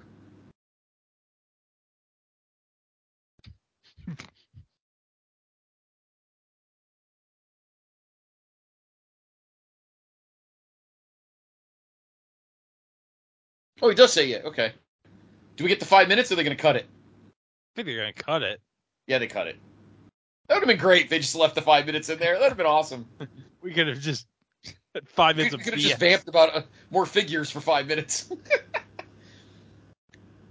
I got the 89-90 Nets roster in a moment, so when we get to the next match, I'll go over it. Excellent. We'll also see what the Devils did after that year, because 87-88 was when they made it to the Eastern Conference Finals, and then they go through some lean years before Marty. But Marty comes in. This happened 2 days after my 5th birthday. Move me! This happened 4 days before my 16th birthday. Oh. Move me! I love seeing Zeus. Have you seen the Mattel 2-pack they have of Hogan and Zeus? With No Holds Barred? Yeah, yes, I did. That's modeled after the No Holds Barred VHS tape. Yes. That's the greatest 2-pack ever. Yeah, it's pretty great.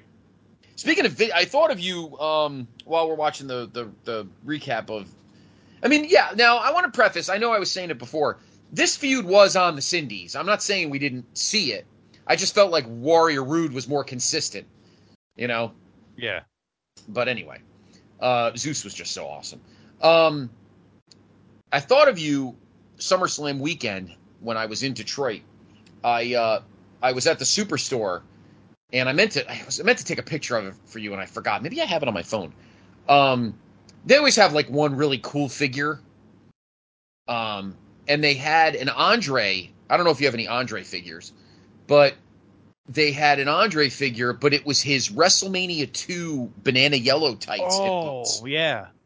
You never see that. You always see him in the heel singlet. And I'm like, man, I should have got it. I always second guess myself on those trips, and I always screw up and don't get what I want. I think one of the companies that makes the Hasbro style figures is making Andre in that style. But yeah, it's the it was exactly the WrestleMania 2 yellow tights and boots, which I thought was great because, again, I feel like that little era there gets forgotten. They usually, whenever you see an Andre, he's usually in the old blue tights that he would wear throughout the 80s, or the obviously, or the you know, the black singlet.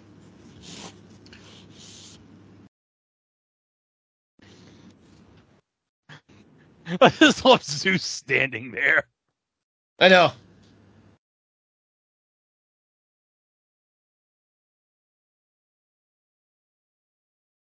Oh! My brother I was love always, this. my older brother was always, he texted me once when I showed him the Hogan Zeus 2-pack, and he's like, Zeus always freaks me the F out because of his, the eye he The had. lazy eye. Yeah.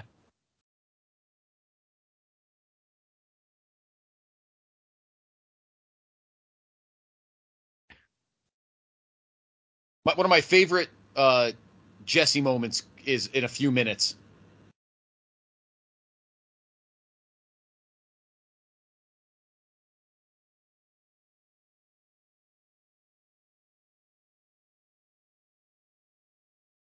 This is obviously from Saturday's main event where they're beating the snot out of each other.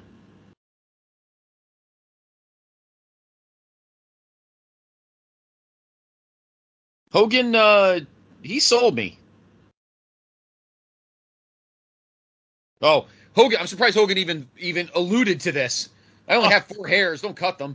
Was he going to do an Arn and was he going to do a Sid stabbing incident 4 years early? Yeah, right.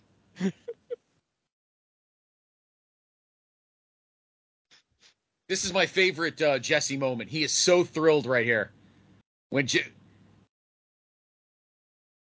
he couldn't drop him. Zeus is smiling at him. I love that. Look at the fear in Hogan's face. Oh God, that was so great. Oh, Jesse fucking made these feuds in '89. He absolutely made these feuds. Zeus is smiling at him. What the hell do you think you're going to do with that, Brutus? You're a mid-carder.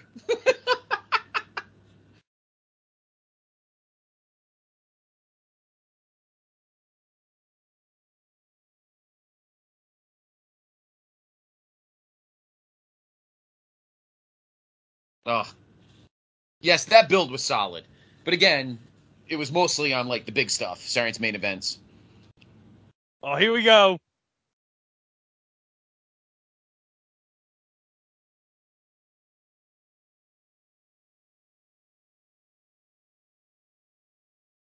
Now here's where, as we mentioned, tag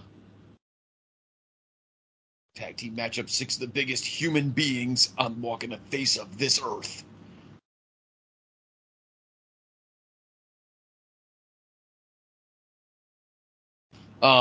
And this is where I've said, where a lot of people have said that this show is, if there is a flaw to this, to me, otherwise perfect show, is that the the The 6-man right here.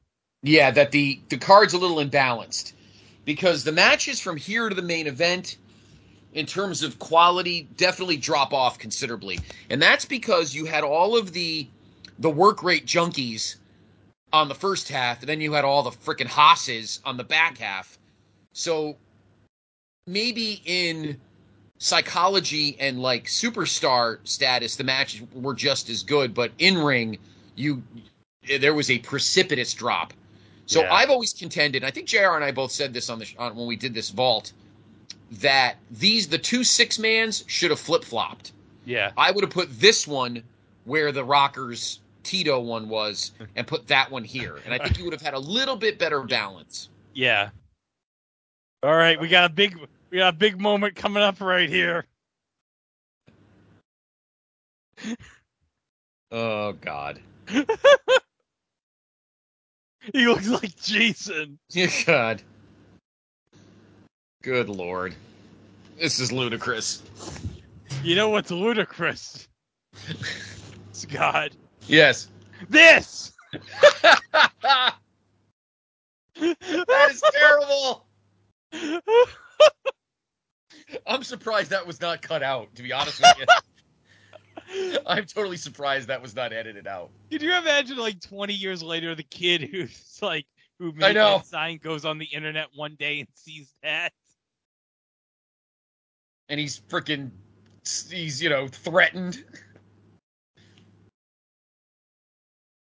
Oh, God. That's crazy. Well, hell, only 4 years later was the first bomb in the basement in '93, but obviously not to the level of what would happen later. Yeah. That is pretty funny, though. It's a great line by Jesse.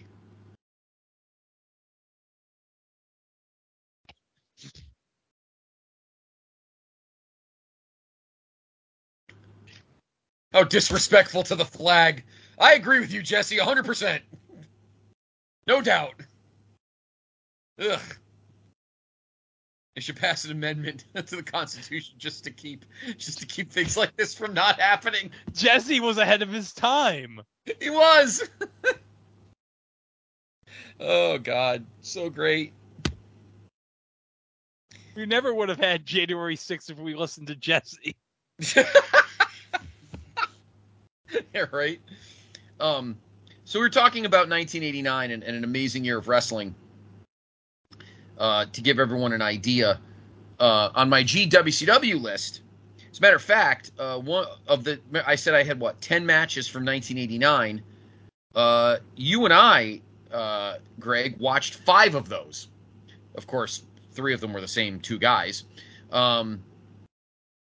Back on February 20th of '89 was, of course, Chi-Town Rumble, a show you and I watched. I had Midnight Express versus Midnight Express. I had Barry Windham and Lex Luger. And I had, of course, Flair and Steamboat.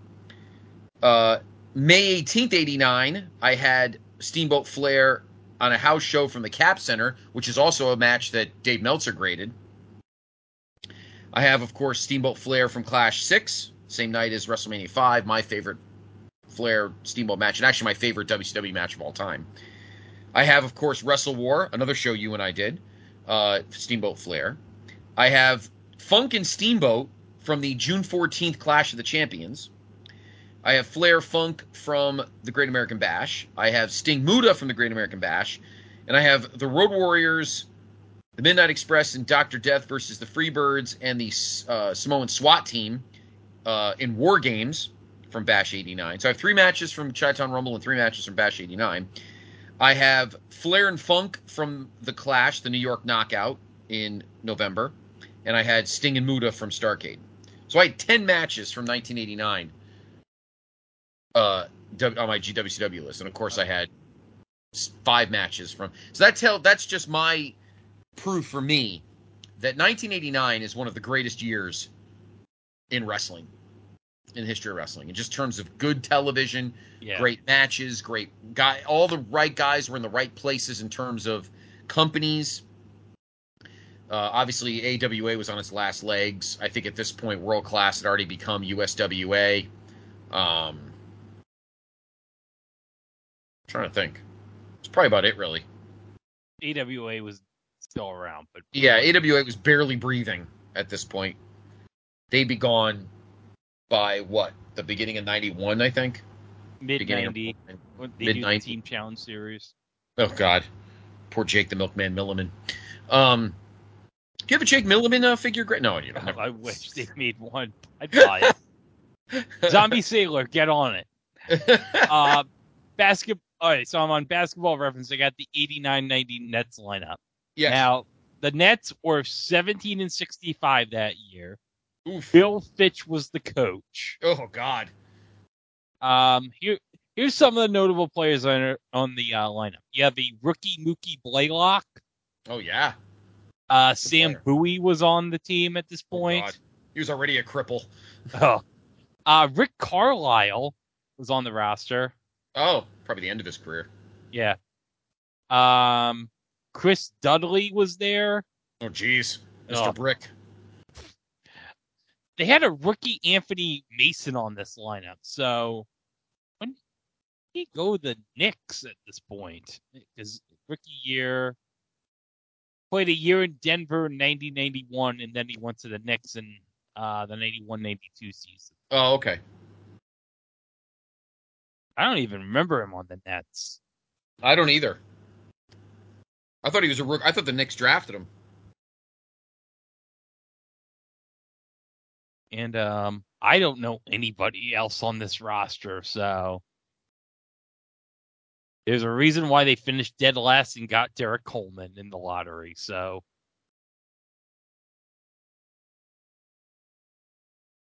and then the next year they reverted to the logo we talked about with just the basketball with nets up top.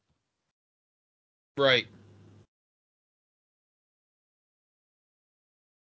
Was Kenny Anderson there in 1991? No, he wasn't.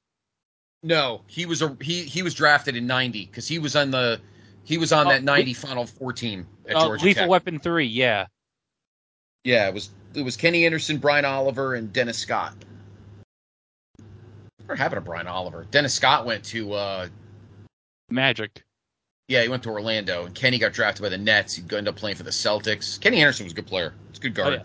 I have a Kenny Anderson autographed Fleer card from '93 that I got at Nobody Beats the Wiz. Wow, I love that store. Yeah.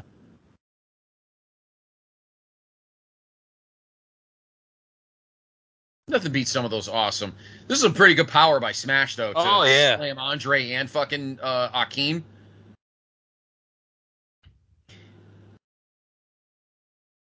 And to Andre's credit, he worked in this match, but you know that he was fucking hurting. Oh, yeah. Man, there is a ton of beef in that fucking ring.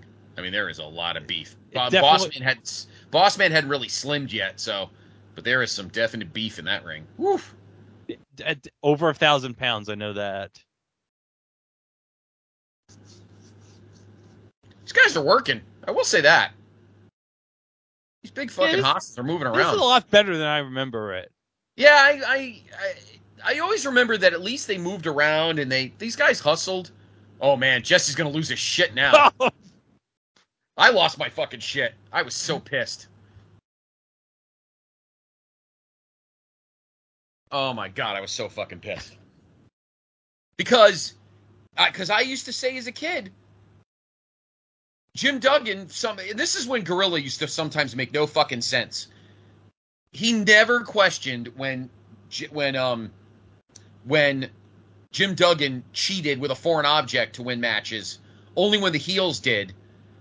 And if the heels did it to him in the same match, it would still be like, it was just egregious. Sometimes trying to shove the babyface thinking down your throat is just unworkable.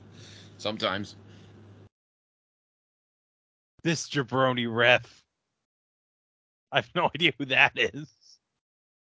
Wow. I have no idea who that guy is. No.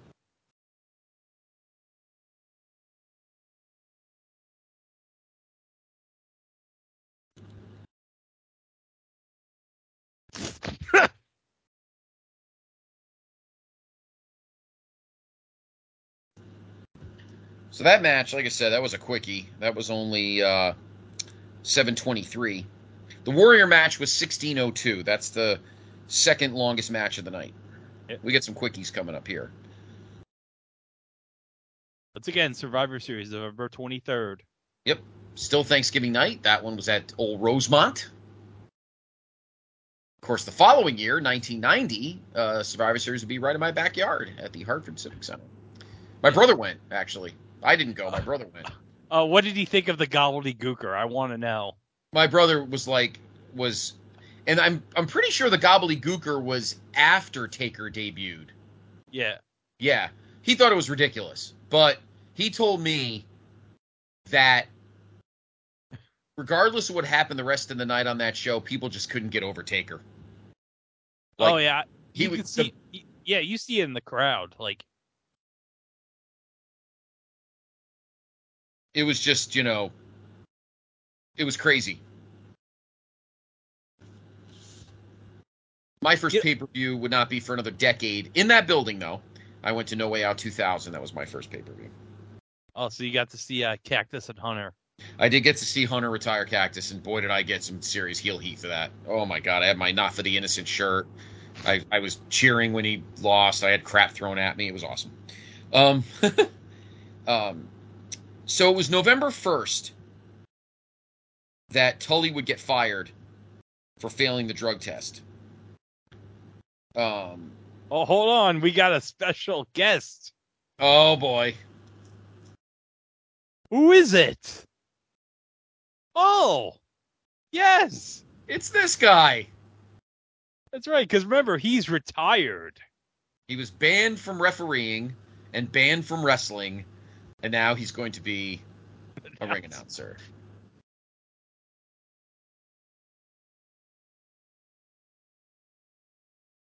Ooh, one fall. He's reading cue cards. Coming down the aisle, weighing 275 pounds, the mighty Hercules. This is amazing. This is gonna be so great. Oh, this is gonna be so great. This is Freaking gonna be marble. like the ultimate FU coming up right here. Oh, fucking marble mouthed.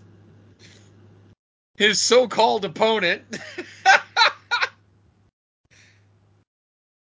That little pipsqueak. Poor excuse of a manager. And Valentine looks so pissed. When he walks out, it looks like legit heat. Like he looks so fucking angry. Who claims he's from Seattle, Washington. To me, he looks like he's overweight by about 30 pounds.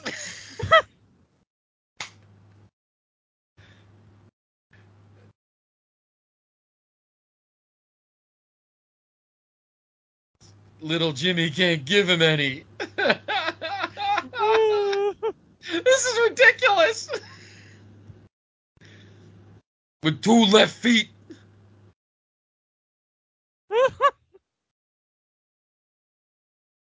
There's a robe with cheap rhinestones. You can't.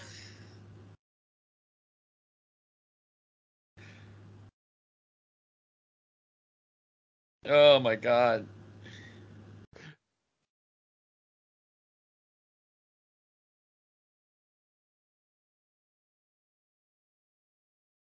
Oh my god. That was so great.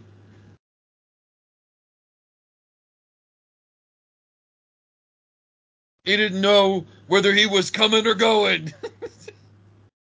Oh god. That was the greatest marble mouth nonsense in the history of ring announcing. Oh god. That was so great. And of course, I tell you something, everyone he knows about them, he would get reinstated, and these two would actually have um, a pretty good submission match at the 90 Rumble. But I can't remember the month, Greg, off the top of my head, but Valentine and Ronnie Garvin would have a great house show match at the Garden. I want to say October? I have to look at JR's and my grades. I think it was October. They had a banger of a match at the Garden. It went like 20. It went like 19 minutes. I don't think it was a draw. I'm gonna look. I gotta see. But they had a banger of a match because the match at the 90 Rumble is good. I think it's very good actually. But they have a match at the Garden. I want to say it was October of '89, so a couple months after this. That's really good. If you could find it, I don't think it's on. Might be on Peacock. Maybe that house show might be on Peacock. I don't know. But let me take a look.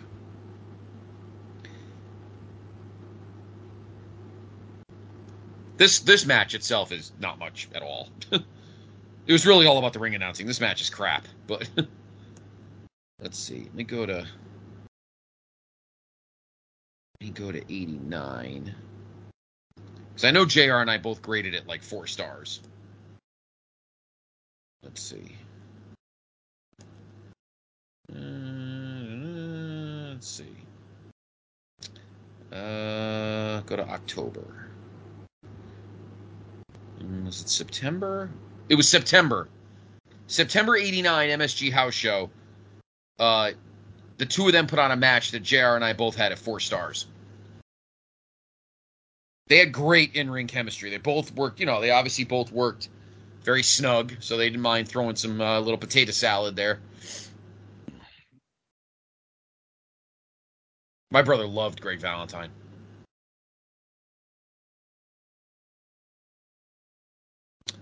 I met him at a show, an indie show up in Massachusetts. Oh, Jesus, it's got to be almost 15 years. No, maybe it wasn't that long. It was probably at least, what is it, 2023? No, maybe it was 15 years. 2000, what would that be, 2008, 2009, something like that. Justin's friend, oh, there's the roll-up. Oh. Ronnie Garvin's like, the actual winner of the match, Hercules. Yes. He changes the fucking result. As far as I'm concerned.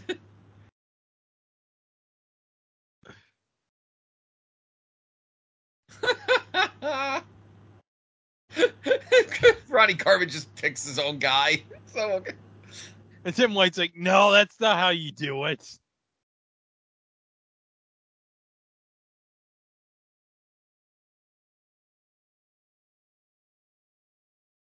That was misunderstood. Of the match by disqualification, the mighty Hercules.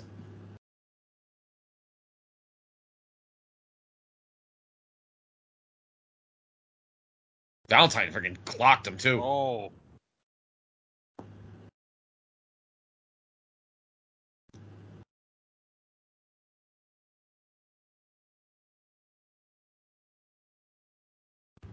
Valentine sold it too. Woof, he got decked by the hand of stone. All right, yeah, if you could find it, everybody who's listening, if you could find it, September '89 MSG House Show. Greg Valentine and Ronnie Garvin put on a banger. 4 stars, JR and I gave it. Okay. Better than the '90 Rumble. What do we give that match? Let's see. Rumble '90. I gave it 3. Justin gave it 3.5. So it's slow. It's still a great match, but it's a little less than the match they had at the Garden about 4 months before. They do this slow mo, and Garvin literally he pokes him. Boom! Right in the temple. All right. So what was you were gonna say about the hammer or the finish? Oh, so at this indie show, it was JR's buddy John Walters was wrestling. So, and it was a bunch of other guys. And in the back of the gym, it was like the Malden Town Hall or something upstate, up in Massachusetts. And Valentine wrestled, actually. And in the back was a bunch of vendors, and they were selling stuff. And these guys had burnt, it was pre-WWE Network, so it was burned versions of seasons of Superstars and Challenge and shit. It was all this cool stuff. So I'm sitting there and I'm, thumbing through the DVDs. And Greg Valentine walks up next to me and starts looking through DVDs. And I'm like, holy shit, Greg Valentine's next to me. I said, Hammer, I shook his hand and said, listen, I'm a big fan. I don't want to bother you. I said, I'm a big fan of yours, and I just want to let you know it's a pleasure to meet you, and I've loved your career. And he goes, oh, thank you. I appreciate that. He goes, my brother was a huge fan of yours. He loved when you smashed up the 2 great things he said. He loved when you smashed up the Intercontinental title after you lost to Tito in Baltimore. And Greg goes, yeah, that belt was a piece of shit. They told me to destroy it. And then the second thing he says, but my favorite thing my brother loved is my brother. I said I had all the wrestling pictures on my wall, the snippets from Pro Wrestling Illustrated and stuff. My brother had one. I told him, and it was you wearing the T-shirt that said I broke Wahoo's leg. And my brother and Greg Valentine looks at me and goes, damn right I did. It was awesome. Yeah. You know what's awesome? This crazy ass promo. Oh, this promo's ridiculous. This is about they were all drinking the Ultimate Warrior juice, because I have no idea what the hell they're talking about. They really went through the freaking bat shit on this one. They all did an 8-ball of cocaine before this promo. Oh, totally. There were definitely lines being cut up in the metal lamps. Well, that's right. A bunch of nets probably did at that time too. So. Oh God. So you mentioned the nets. So. I got the Devils right here too. So. Oh, you do? Okay. You can go ahead and mention if you have that. Well, the Devils. Well, as I mentioned, the Devils 2 years earlier had won the had gone to the Eastern Finals, lost to the Bruins. It was a big stretch. They were not good in 88-89. They finished in 5th in the Patrick. Only the Islanders were worse. The Caps won the division. But this season, 89-90, they rebounded. They actually won. They actually finished with 83 points, 2 points behind the Rangers. They were knocked out in the first round by the Caps. My Bruins that year finished with the best record and then got smoked by the fucking Oilers in the finals. John McClain led in goals with 41. Kirk Muller, who was a great player, led in assists and points. Ken Danico in penalty minutes, no shock there. They were still doing like platoon goaltending because Sean Burke led in wins, but Chris Terreri had the best goals against at 3.42. They would do that for the next couple of years, and then, of course, 93, 94, Marty Brodeur would be brought up, and, of course, he would end up being the best goalie of this generation. So the Devils were getting – so this coming season, 89-90, the Devils would get a little bit better in the building and would make the playoffs. So the Nets probably wouldn't be good until – well, Jesus, would it be till Jason Kidd got there? I would guess. Well, no, they made the playoffs in the late 90s. Yeah, they did a couple times with Derek Coleman. Yeah, because one year they got laid out by the Bulls in the first round. I think they got swept. It wasn't pretty. Speaking of not pretty, this DiBiase Snuka match is definitely not pretty. For the Nets, it wasn't until Jason Kidd got there that they really became a good team. Yeah. Like that 01-02 team was like amazing to watch because I think they had like Richard Jefferson, they had Van Horn, they had VC, they had no, Carter wouldn't be there until like 04. Oh, really? Oh, I guess you're right. Okay. Yeah. So he didn't play on either of those No, neither finals team. Finals teams? Okay. I feel like he did. All right. Yeah, just missed him. Okay.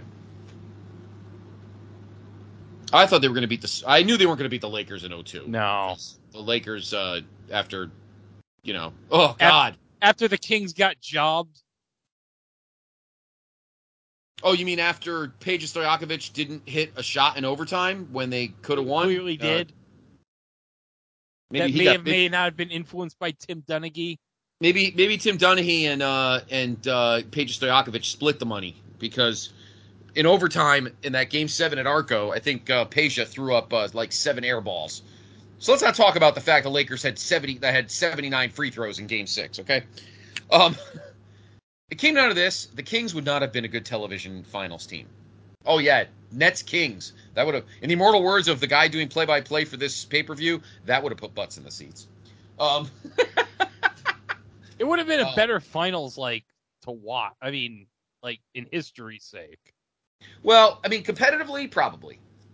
But I thought the Nets would have beat the Spurs in 03. Oh, I thought they were definitely the better team in 03. Yeah. I feel like the Spurs didn't hit their prime till they beat the Pistons in 05, but that's just me. In any event, this match is a disaster, just in case anybody's interested. This match is terrible. Speaking of cutting lines backstage, both of these guys probably were. Snuka most likely, definitely fucking DiBiase. He was definitely enjoying the candy. Thinking about who to scam in about another 30 years. I know, right?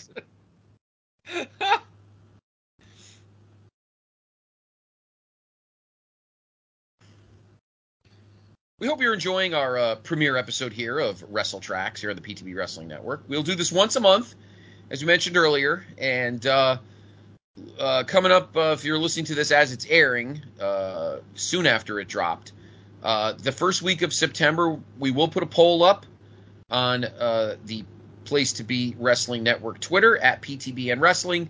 We'll put 3 shows that took place in history in the month of September. And you vote and let us know what show would you like us to do.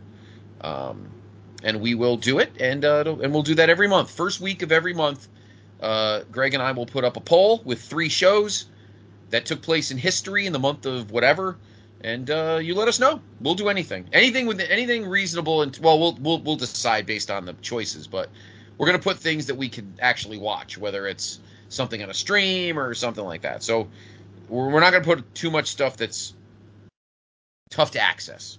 Yeah. I doubt you'll see any New Japan stuff because neither of us have New Japan Pro World. So. Oh, I do. Oh, you do? Oh, okay. Yeah. Well, maybe we will then. Okay. I have it on the Fire TV, so. Oh, okay. Well, maybe we will. Maybe we will get a chance for that. But yeah. in any event, we will do that for September. We'll pick maybe an Unforgiven. Maybe we'll throw a Fall Brawl in there. Mind Games. We'll try to. We're also going to try to separate eras, so it'll be unlikely that we'll have a show from the '80s, so we don't stay in the same era month by month. So, maybe we'll do 3, maybe a couple shows from the '90s and a show from the 2000s. Something just to separate the era, so we're not watching the same era back to back. So that works. So we'll hold off another '80s show until maybe November. Maybe we'll do obviously for November we'll put 3 different Survivor Series, and see what everybody thinks. For the big months we'll do for the big months, the months of the big 4 we'll put 3 shows of that month. So in January we'll obviously put 3 Rumbles, and you let us know what you'd like to see, what you'd like us to do. Wonder if, Bird will probably probably went on the rope and said, probably pissed that Snooker didn't want to go to Olive Garden or something. Or damn it, you owe DiBiase money. Ugh. This is a perfect spot for this match. Right before the main event where everybody's taking a shit. This is probably the worst match. This match is probably worse than Dusty and Honky. Oh, God, this is terrible. This match is awful. Absolutely awful. Oh, thank God. I think it sucks that Snuka couldn't even do the job, for Christ's sakes. I mean, seriously?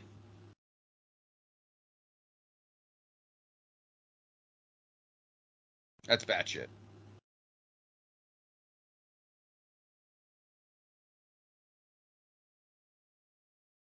That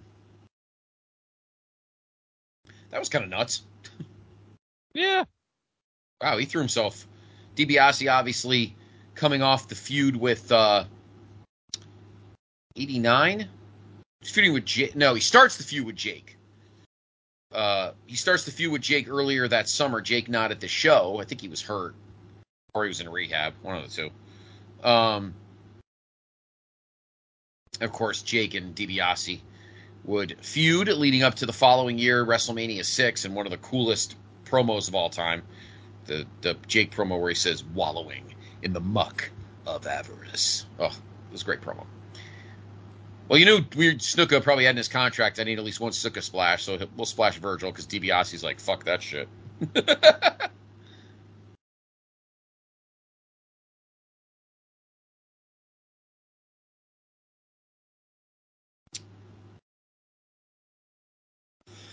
Excuse me.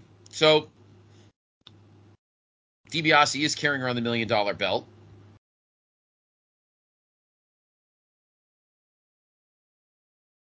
Obviously, would not treat it like a real belt.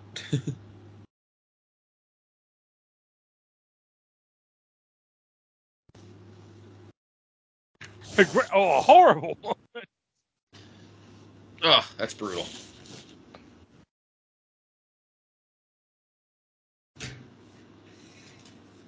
Ugh, Mooney. Even higher in the fucking boons.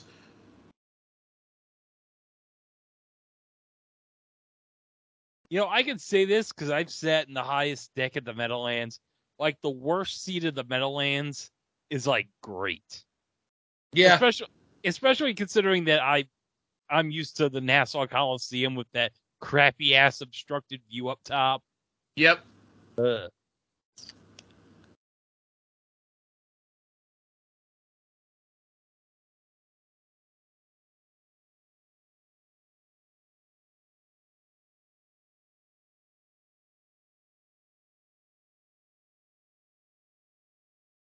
I think that one fan had a Yomiuri Giants hat.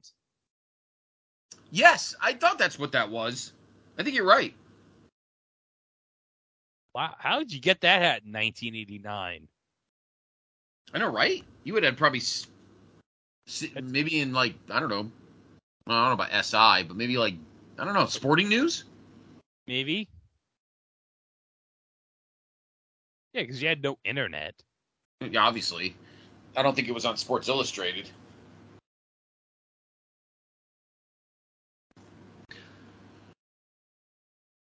Sometimes even Hogan's promos were mildly ridiculous. Oh, mildly ridiculous, but also amazing.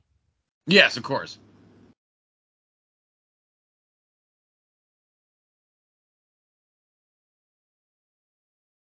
Their dumb, funny looks. Look at me, Gene's face here. He's like, the fuck did he just say?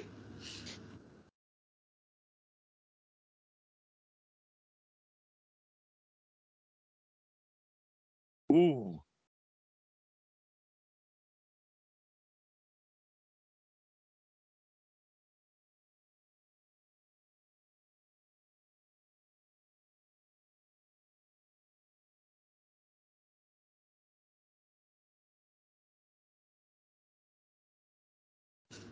So I call my fans dumb, and Brutus is gonna stab Savage.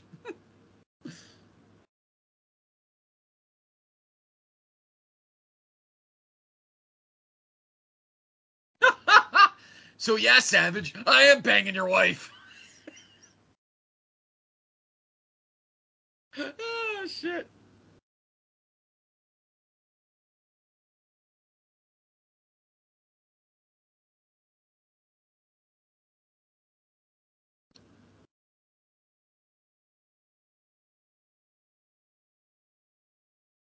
Ah, great promo.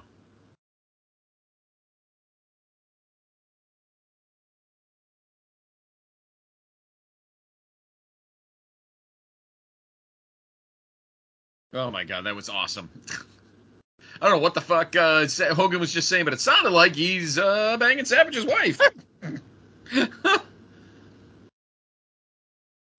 Rest in peace, Lanny Poffo. Of course, he passed away this year.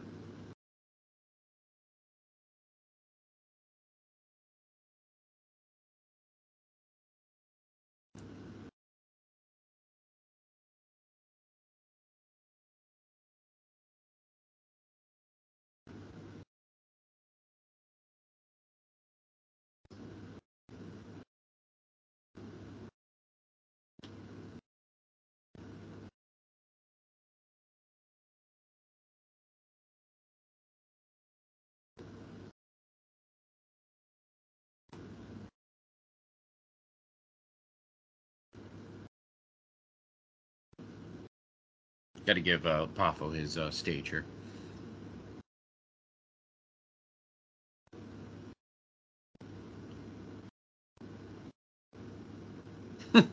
Elizabeth is absolutely useless.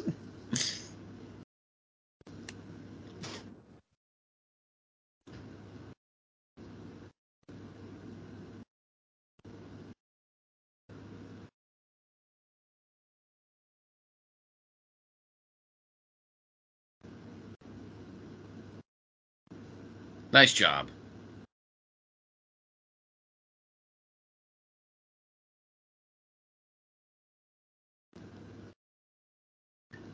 Here we go. The main event.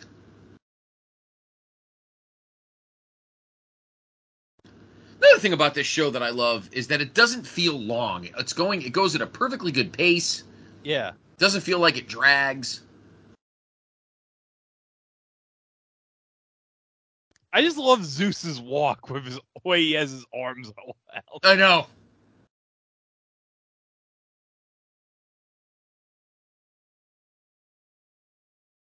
Oh, rest in peace, Tiny Lister. I don't think he died this year. Maybe last year. I think it was around 2020 or 21. I think it was like COVID related too. I believe you are correct. Let's see. Yeah, December 10th, 2020. He was only 62.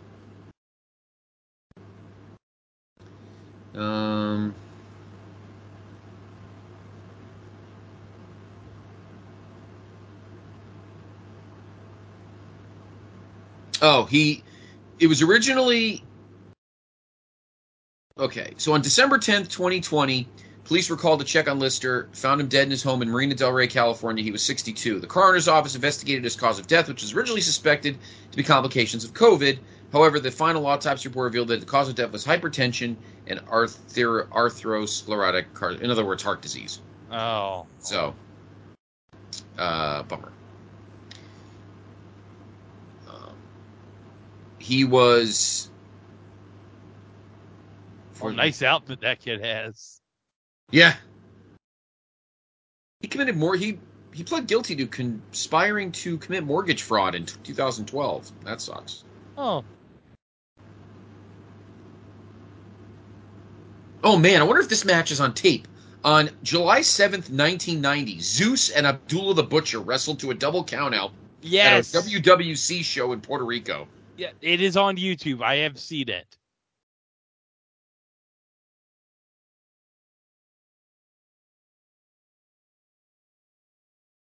Look at all those foam fingers. I know, I just thought that too. I had a foam finger. I had a Hogan foam finger. I bought it at a Coliseum, New Haven Coliseum house show 87, I think. I had it for a while. It disintegrated. I did have a Hulkamania shirt. I remember when I rebought it when Hogan came back in 2002. I remember they resold him, and I owned it. I have a Hulk Rules shirt now that they remade when it was his anniversary or whatever a few years ago. So I do have a Hulk Rules shirt. Was that the 30th anniversary? I think so. Yeah, I think so. When they had that banner at MSG that they took down right away? Yes. Which is such BS. They should have kept it up. I agree. They should keep all the wrestling ones up. They should have kept the Bruno one up they had. They had a temporary one for the Fink. They should leave all those up. They're part of that building's history as much as those loser Knicks that played the last 20 years.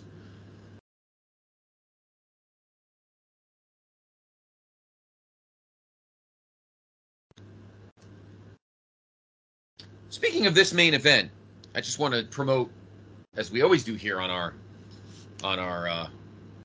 networks, on the most recent episode, which dropped. If you're listening to this the day it's dropped, last week, but it's in our archive. The most recent episode of Through the Looking Glass, myself and Dave Hall, we actually went back to past SummerSlams that didn't have tag team main events and made tag team main events, because obviously at this point, these first two shows, Greg, SummerSlam was like the mega tag main event.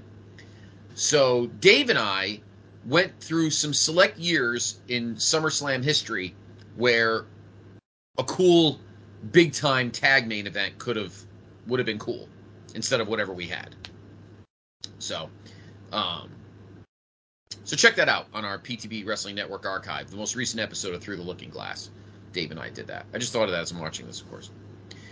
For some of our new listeners, Greg, tell them a little bit about your amazing show over on the Pop feed. Oh yeah, it was a thing on TV. Comes out every Wednesday. We release 2 episodes in a drop, usually in a week, and it's usually my co-host Mike and Chico and me. We discuss some of the obscure events or in the forgotten shows of television history, and we give them the respect, or in some cases, in some shows, the scorn they deserve. So it's a lot of fun times. If you listen to our show, it's like there's a lot of recurring bits that you're probably not going to get unless you're familiar with the lore of our podcast. So we have like 3 years worth of archives on the Pop feed. Go listen to that. Good times, and you'll learn something about the history of television. Yes, they're great shows. Great shows. I agree. I believe this is the first time that Elizabeth was on camera since WrestleMania 5. And then I think she would not be on camera again until WrestleMania 6. And then she'd take another year off, and then she wouldn't come back until WrestleMania 7, and we all know what happened after that, etc. So Elizabeth obviously would be on camera much less frequently until SummerSlam 91, or WrestleMania 7, and then from that point until WrestleMania 8, of course, the storyline with Savage and Flair and everything like that. So a year ago, of course, she ripped off her skirt as earlier in the show we were talking about the year before's SummerSlam when, what was it, Superstar Billy Graham. Yeah. Do you want me to give my impression of that, Scott? Please do. Go ahead. Yes, please do. She took off her dress. She took off her skirt, girl monsoon.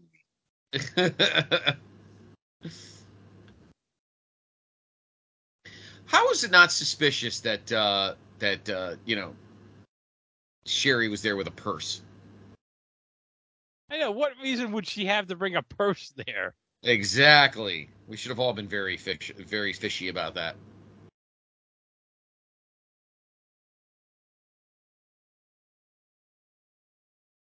I bet you somewhere Kurt Fuller was very proud of this power display by Zeus right here. Yes.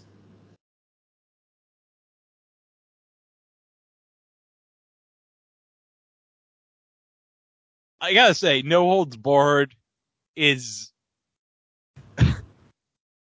it's one of my favorite guilty pleasure movies. I'm not gonna lie. What's that one? Yeah. No Holds Barred, yeah. Oh yeah, absolutely. Of course. Absolutely. And in my opinion, it's like Kurt Fuller makes that movie. I'm sorry. As Brill.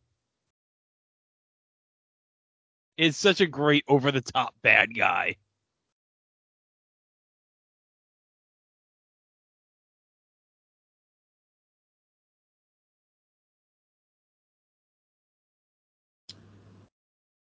Savage wearing black and white, or silver and white, I guess you could say.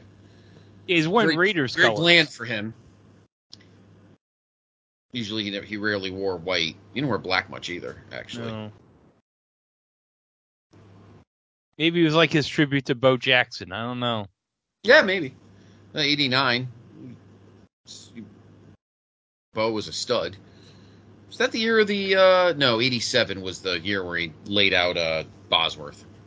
That was 87. Yeah, and he ran into the tunnel in the Kingdom. Yep, in the Kingdom and vanished.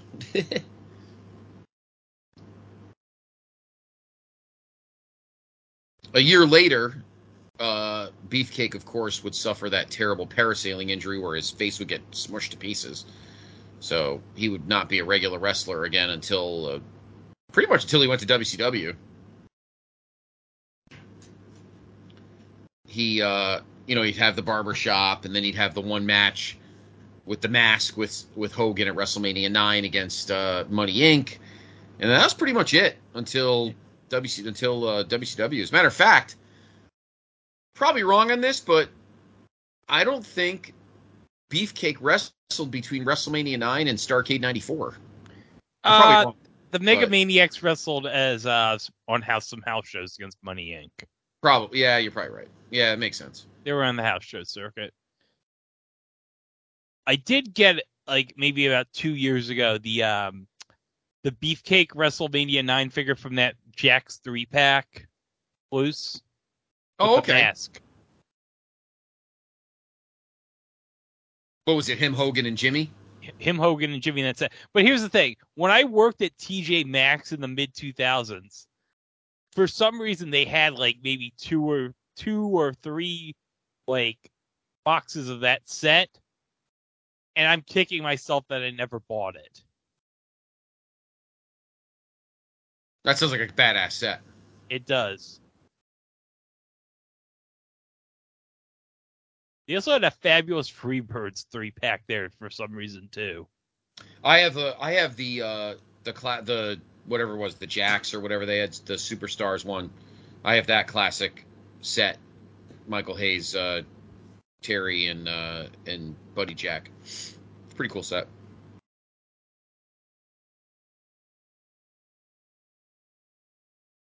This is the heat segment where Zeus starts squeezing out Hogan in the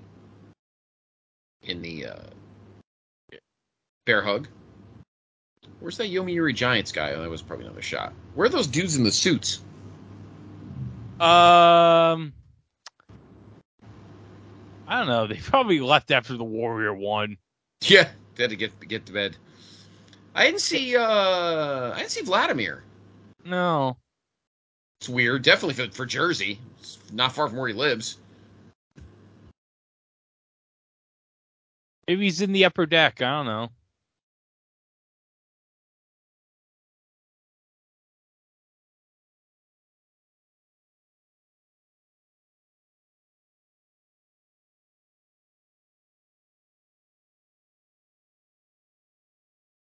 Yeah, I can't. That trampolism.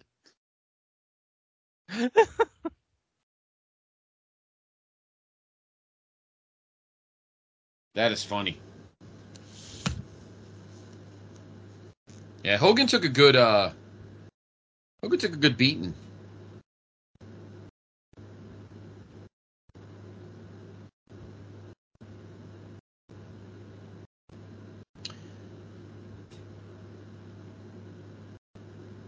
So I'm trying. I thought Vladimir actually had a Wikipedia page, but I guess he doesn't.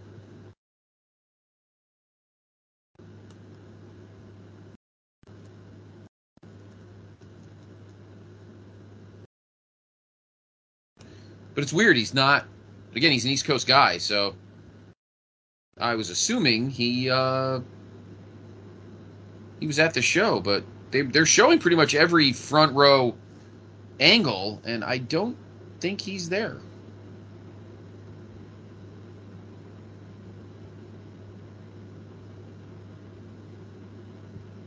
I will say this for Hogan. I appreciate him at least letting Beefcake be the hot tag.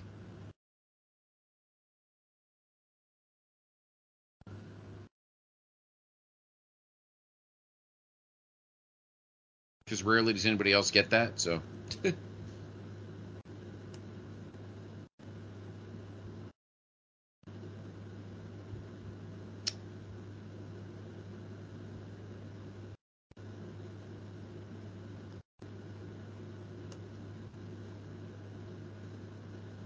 Speaking of Vladimir, they were supposed to do I don't know why they didn't. I think it was right before the pandemic.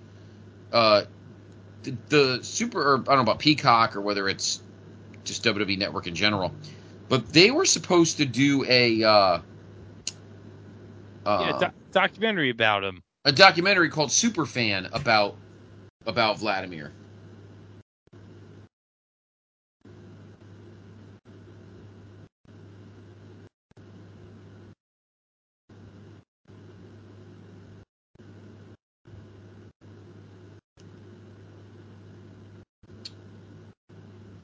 But I feel like it didn't happen. That's a bummer. But I don't see him. I don't know if he was past the camera, but usually he was on the camera side. He usually would have a tank top on during the. Oh, by the way, Macho hitting him with Beefcake with a purse. Yes. And then I love Tony trying to figure out what's in the briefcase. What if I had regular lady stuff?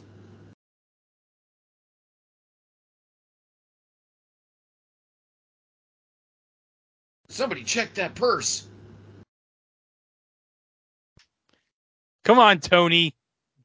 Get out there and check that purse. Yes. The loaded purse.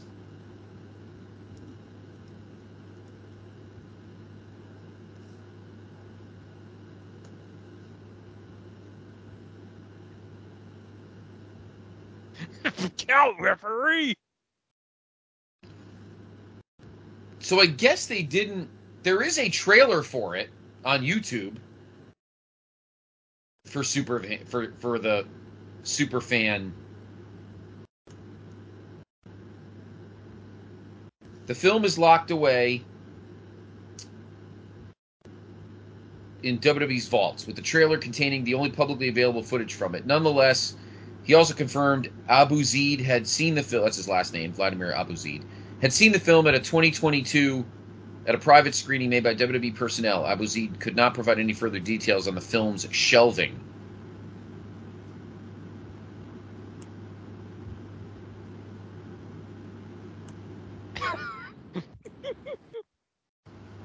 The hell, Dave?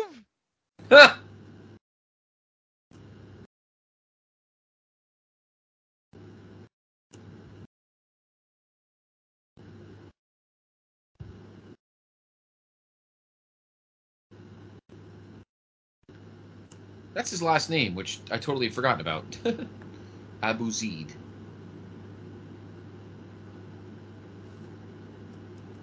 Is it Dave or Earl that's refereeing this match? Probably Earl at this point. Okay. I think Earl was the main ref by this point. Dave was probably in backstage at this point. Yeah, probably putting shirts in the trunk.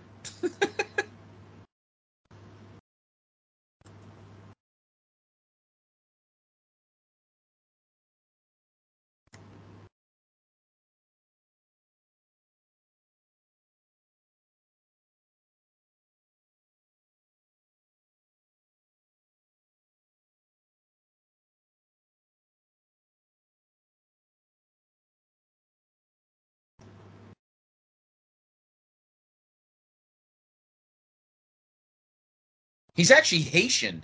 I did not know that. Vladimir? Yeah. Wow. He's Haitian. I thought with the name like Vladimir, he was of Russian descent. Yeah.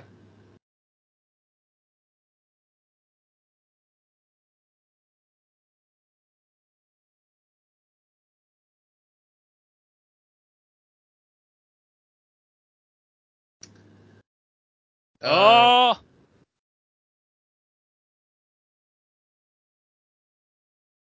We're getting to the climax soon. Will we be getting? So I guess Hogan would get the eventual actual hot tag, but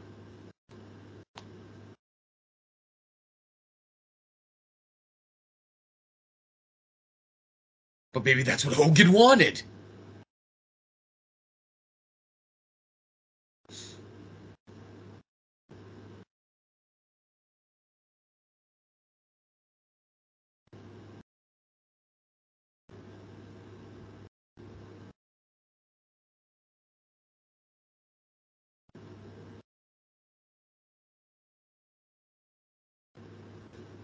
Good move there by Sherry. That was good timing.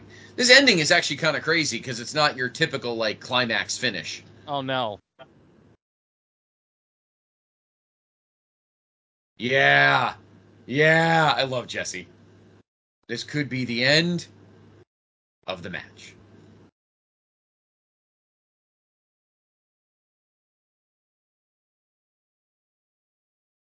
Yeah, I think so. Oh.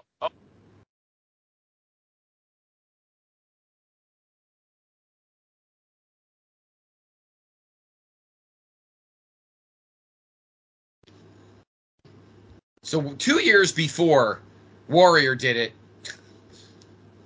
Hogan no-sold Savage's elbow. Zeus is the legal man. And 6 years before the reviving elbow. Yes. And the guy in the Batman shirt's on his feet like, yeah! He's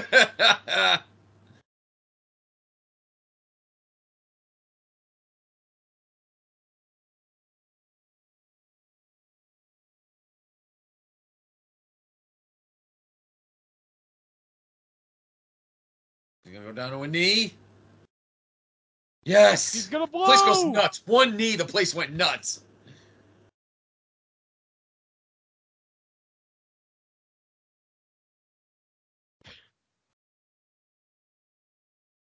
That pop when Elizabeth flips her is amazing. Yeah. Oh, I love Hogan trying to like sell the weight of the purse. like, oh, should I do it? He drills him with it too. Oh.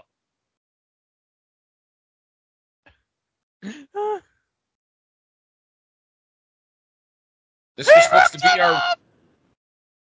be our WrestleMania 6 main event right here. Yes! Yes! Great finish. Oh.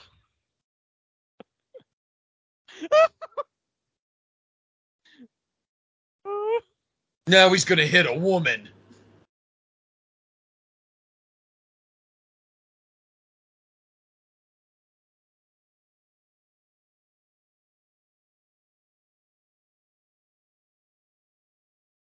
Boom! Most work rate we'd ever see Elizabeth do besides ripping off her skirt. Beating up a woman. I love Jesse.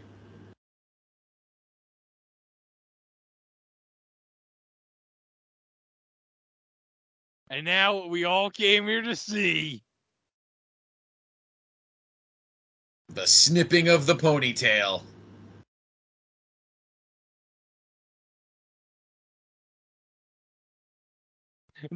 Earl's like, no, no!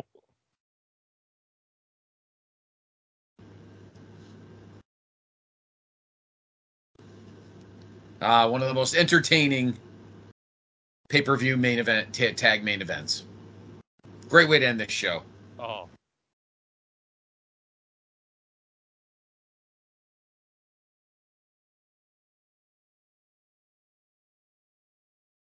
Yeah. It's called Foreign Object.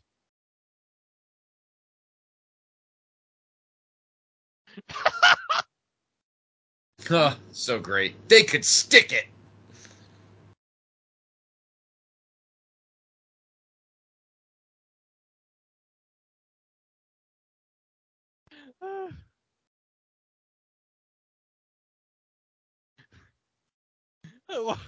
Jesse's like, to top it all off, he has to beat up a woman.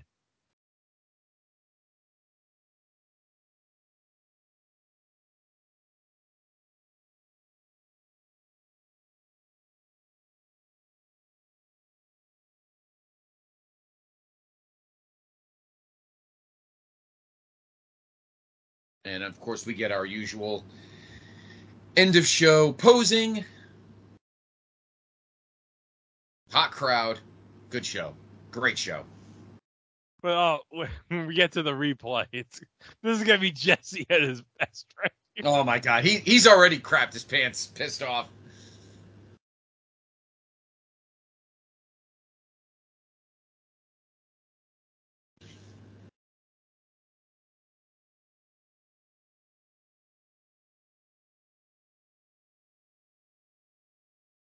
I've seen this pay-per-view so many times, and it never gets old.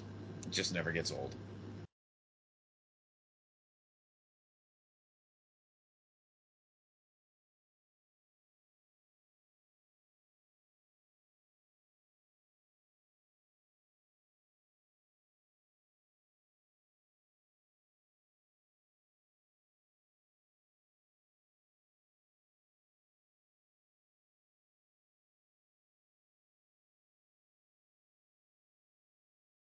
Now we get our replays. Nice job. A lot of work rate by Elizabeth here. Probably some of her best work here. Flips Sherry, drills Sherry with the purse.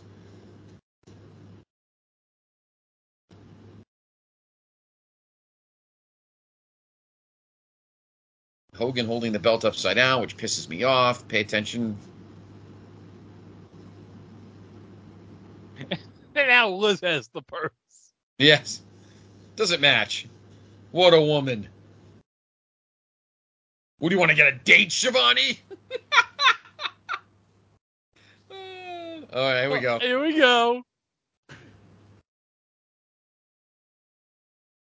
Oof. He smoked Zeus with it. That was not a light swing.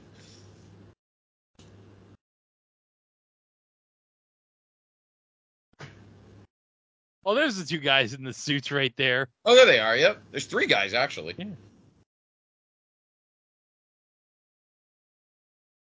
I think there's a guy with a Rutgers football jersey in the front row, too. Who the hell would own one Drops of it those? on and gets a foreign object victory. Now, if we slow it down, we'll see video evidence of Hogan hitting a woman. Oh, my God. Jesse was apoplectic by this point of this pay-per-view. Everything that could have gone wrong for Jesse's guys all did go wrong.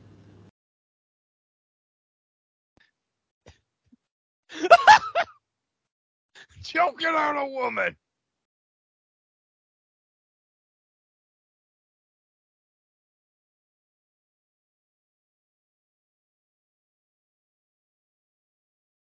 Oh, good night. Good timing by Tony there. It's probably his highlight of the night.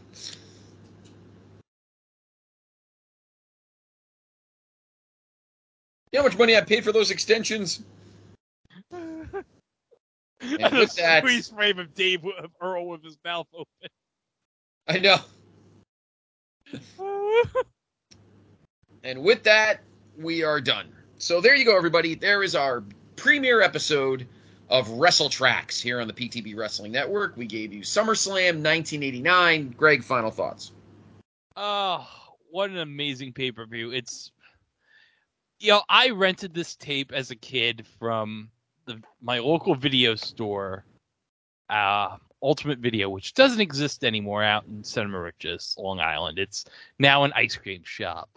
Mm-hmm. But you know what? I rented this tape so many times from the video store, and every time I rented this tape, I would always have a smile on my face for the whole 3 hours watching it. I as well. Again, I bought this pay-per-view and I actually taped it, so I had it on. Of course, I had it on beta because my dad thought beta was a better machine, and technically it was. But my dad didn't realize that we only got like 5 shelves at the video store. But in any event, then I eventually bought it, of course. And now it's obviously on Peacock. But I mean, I always vacillate between 89 and 98 as my 2 favorite SummerSlams of all time.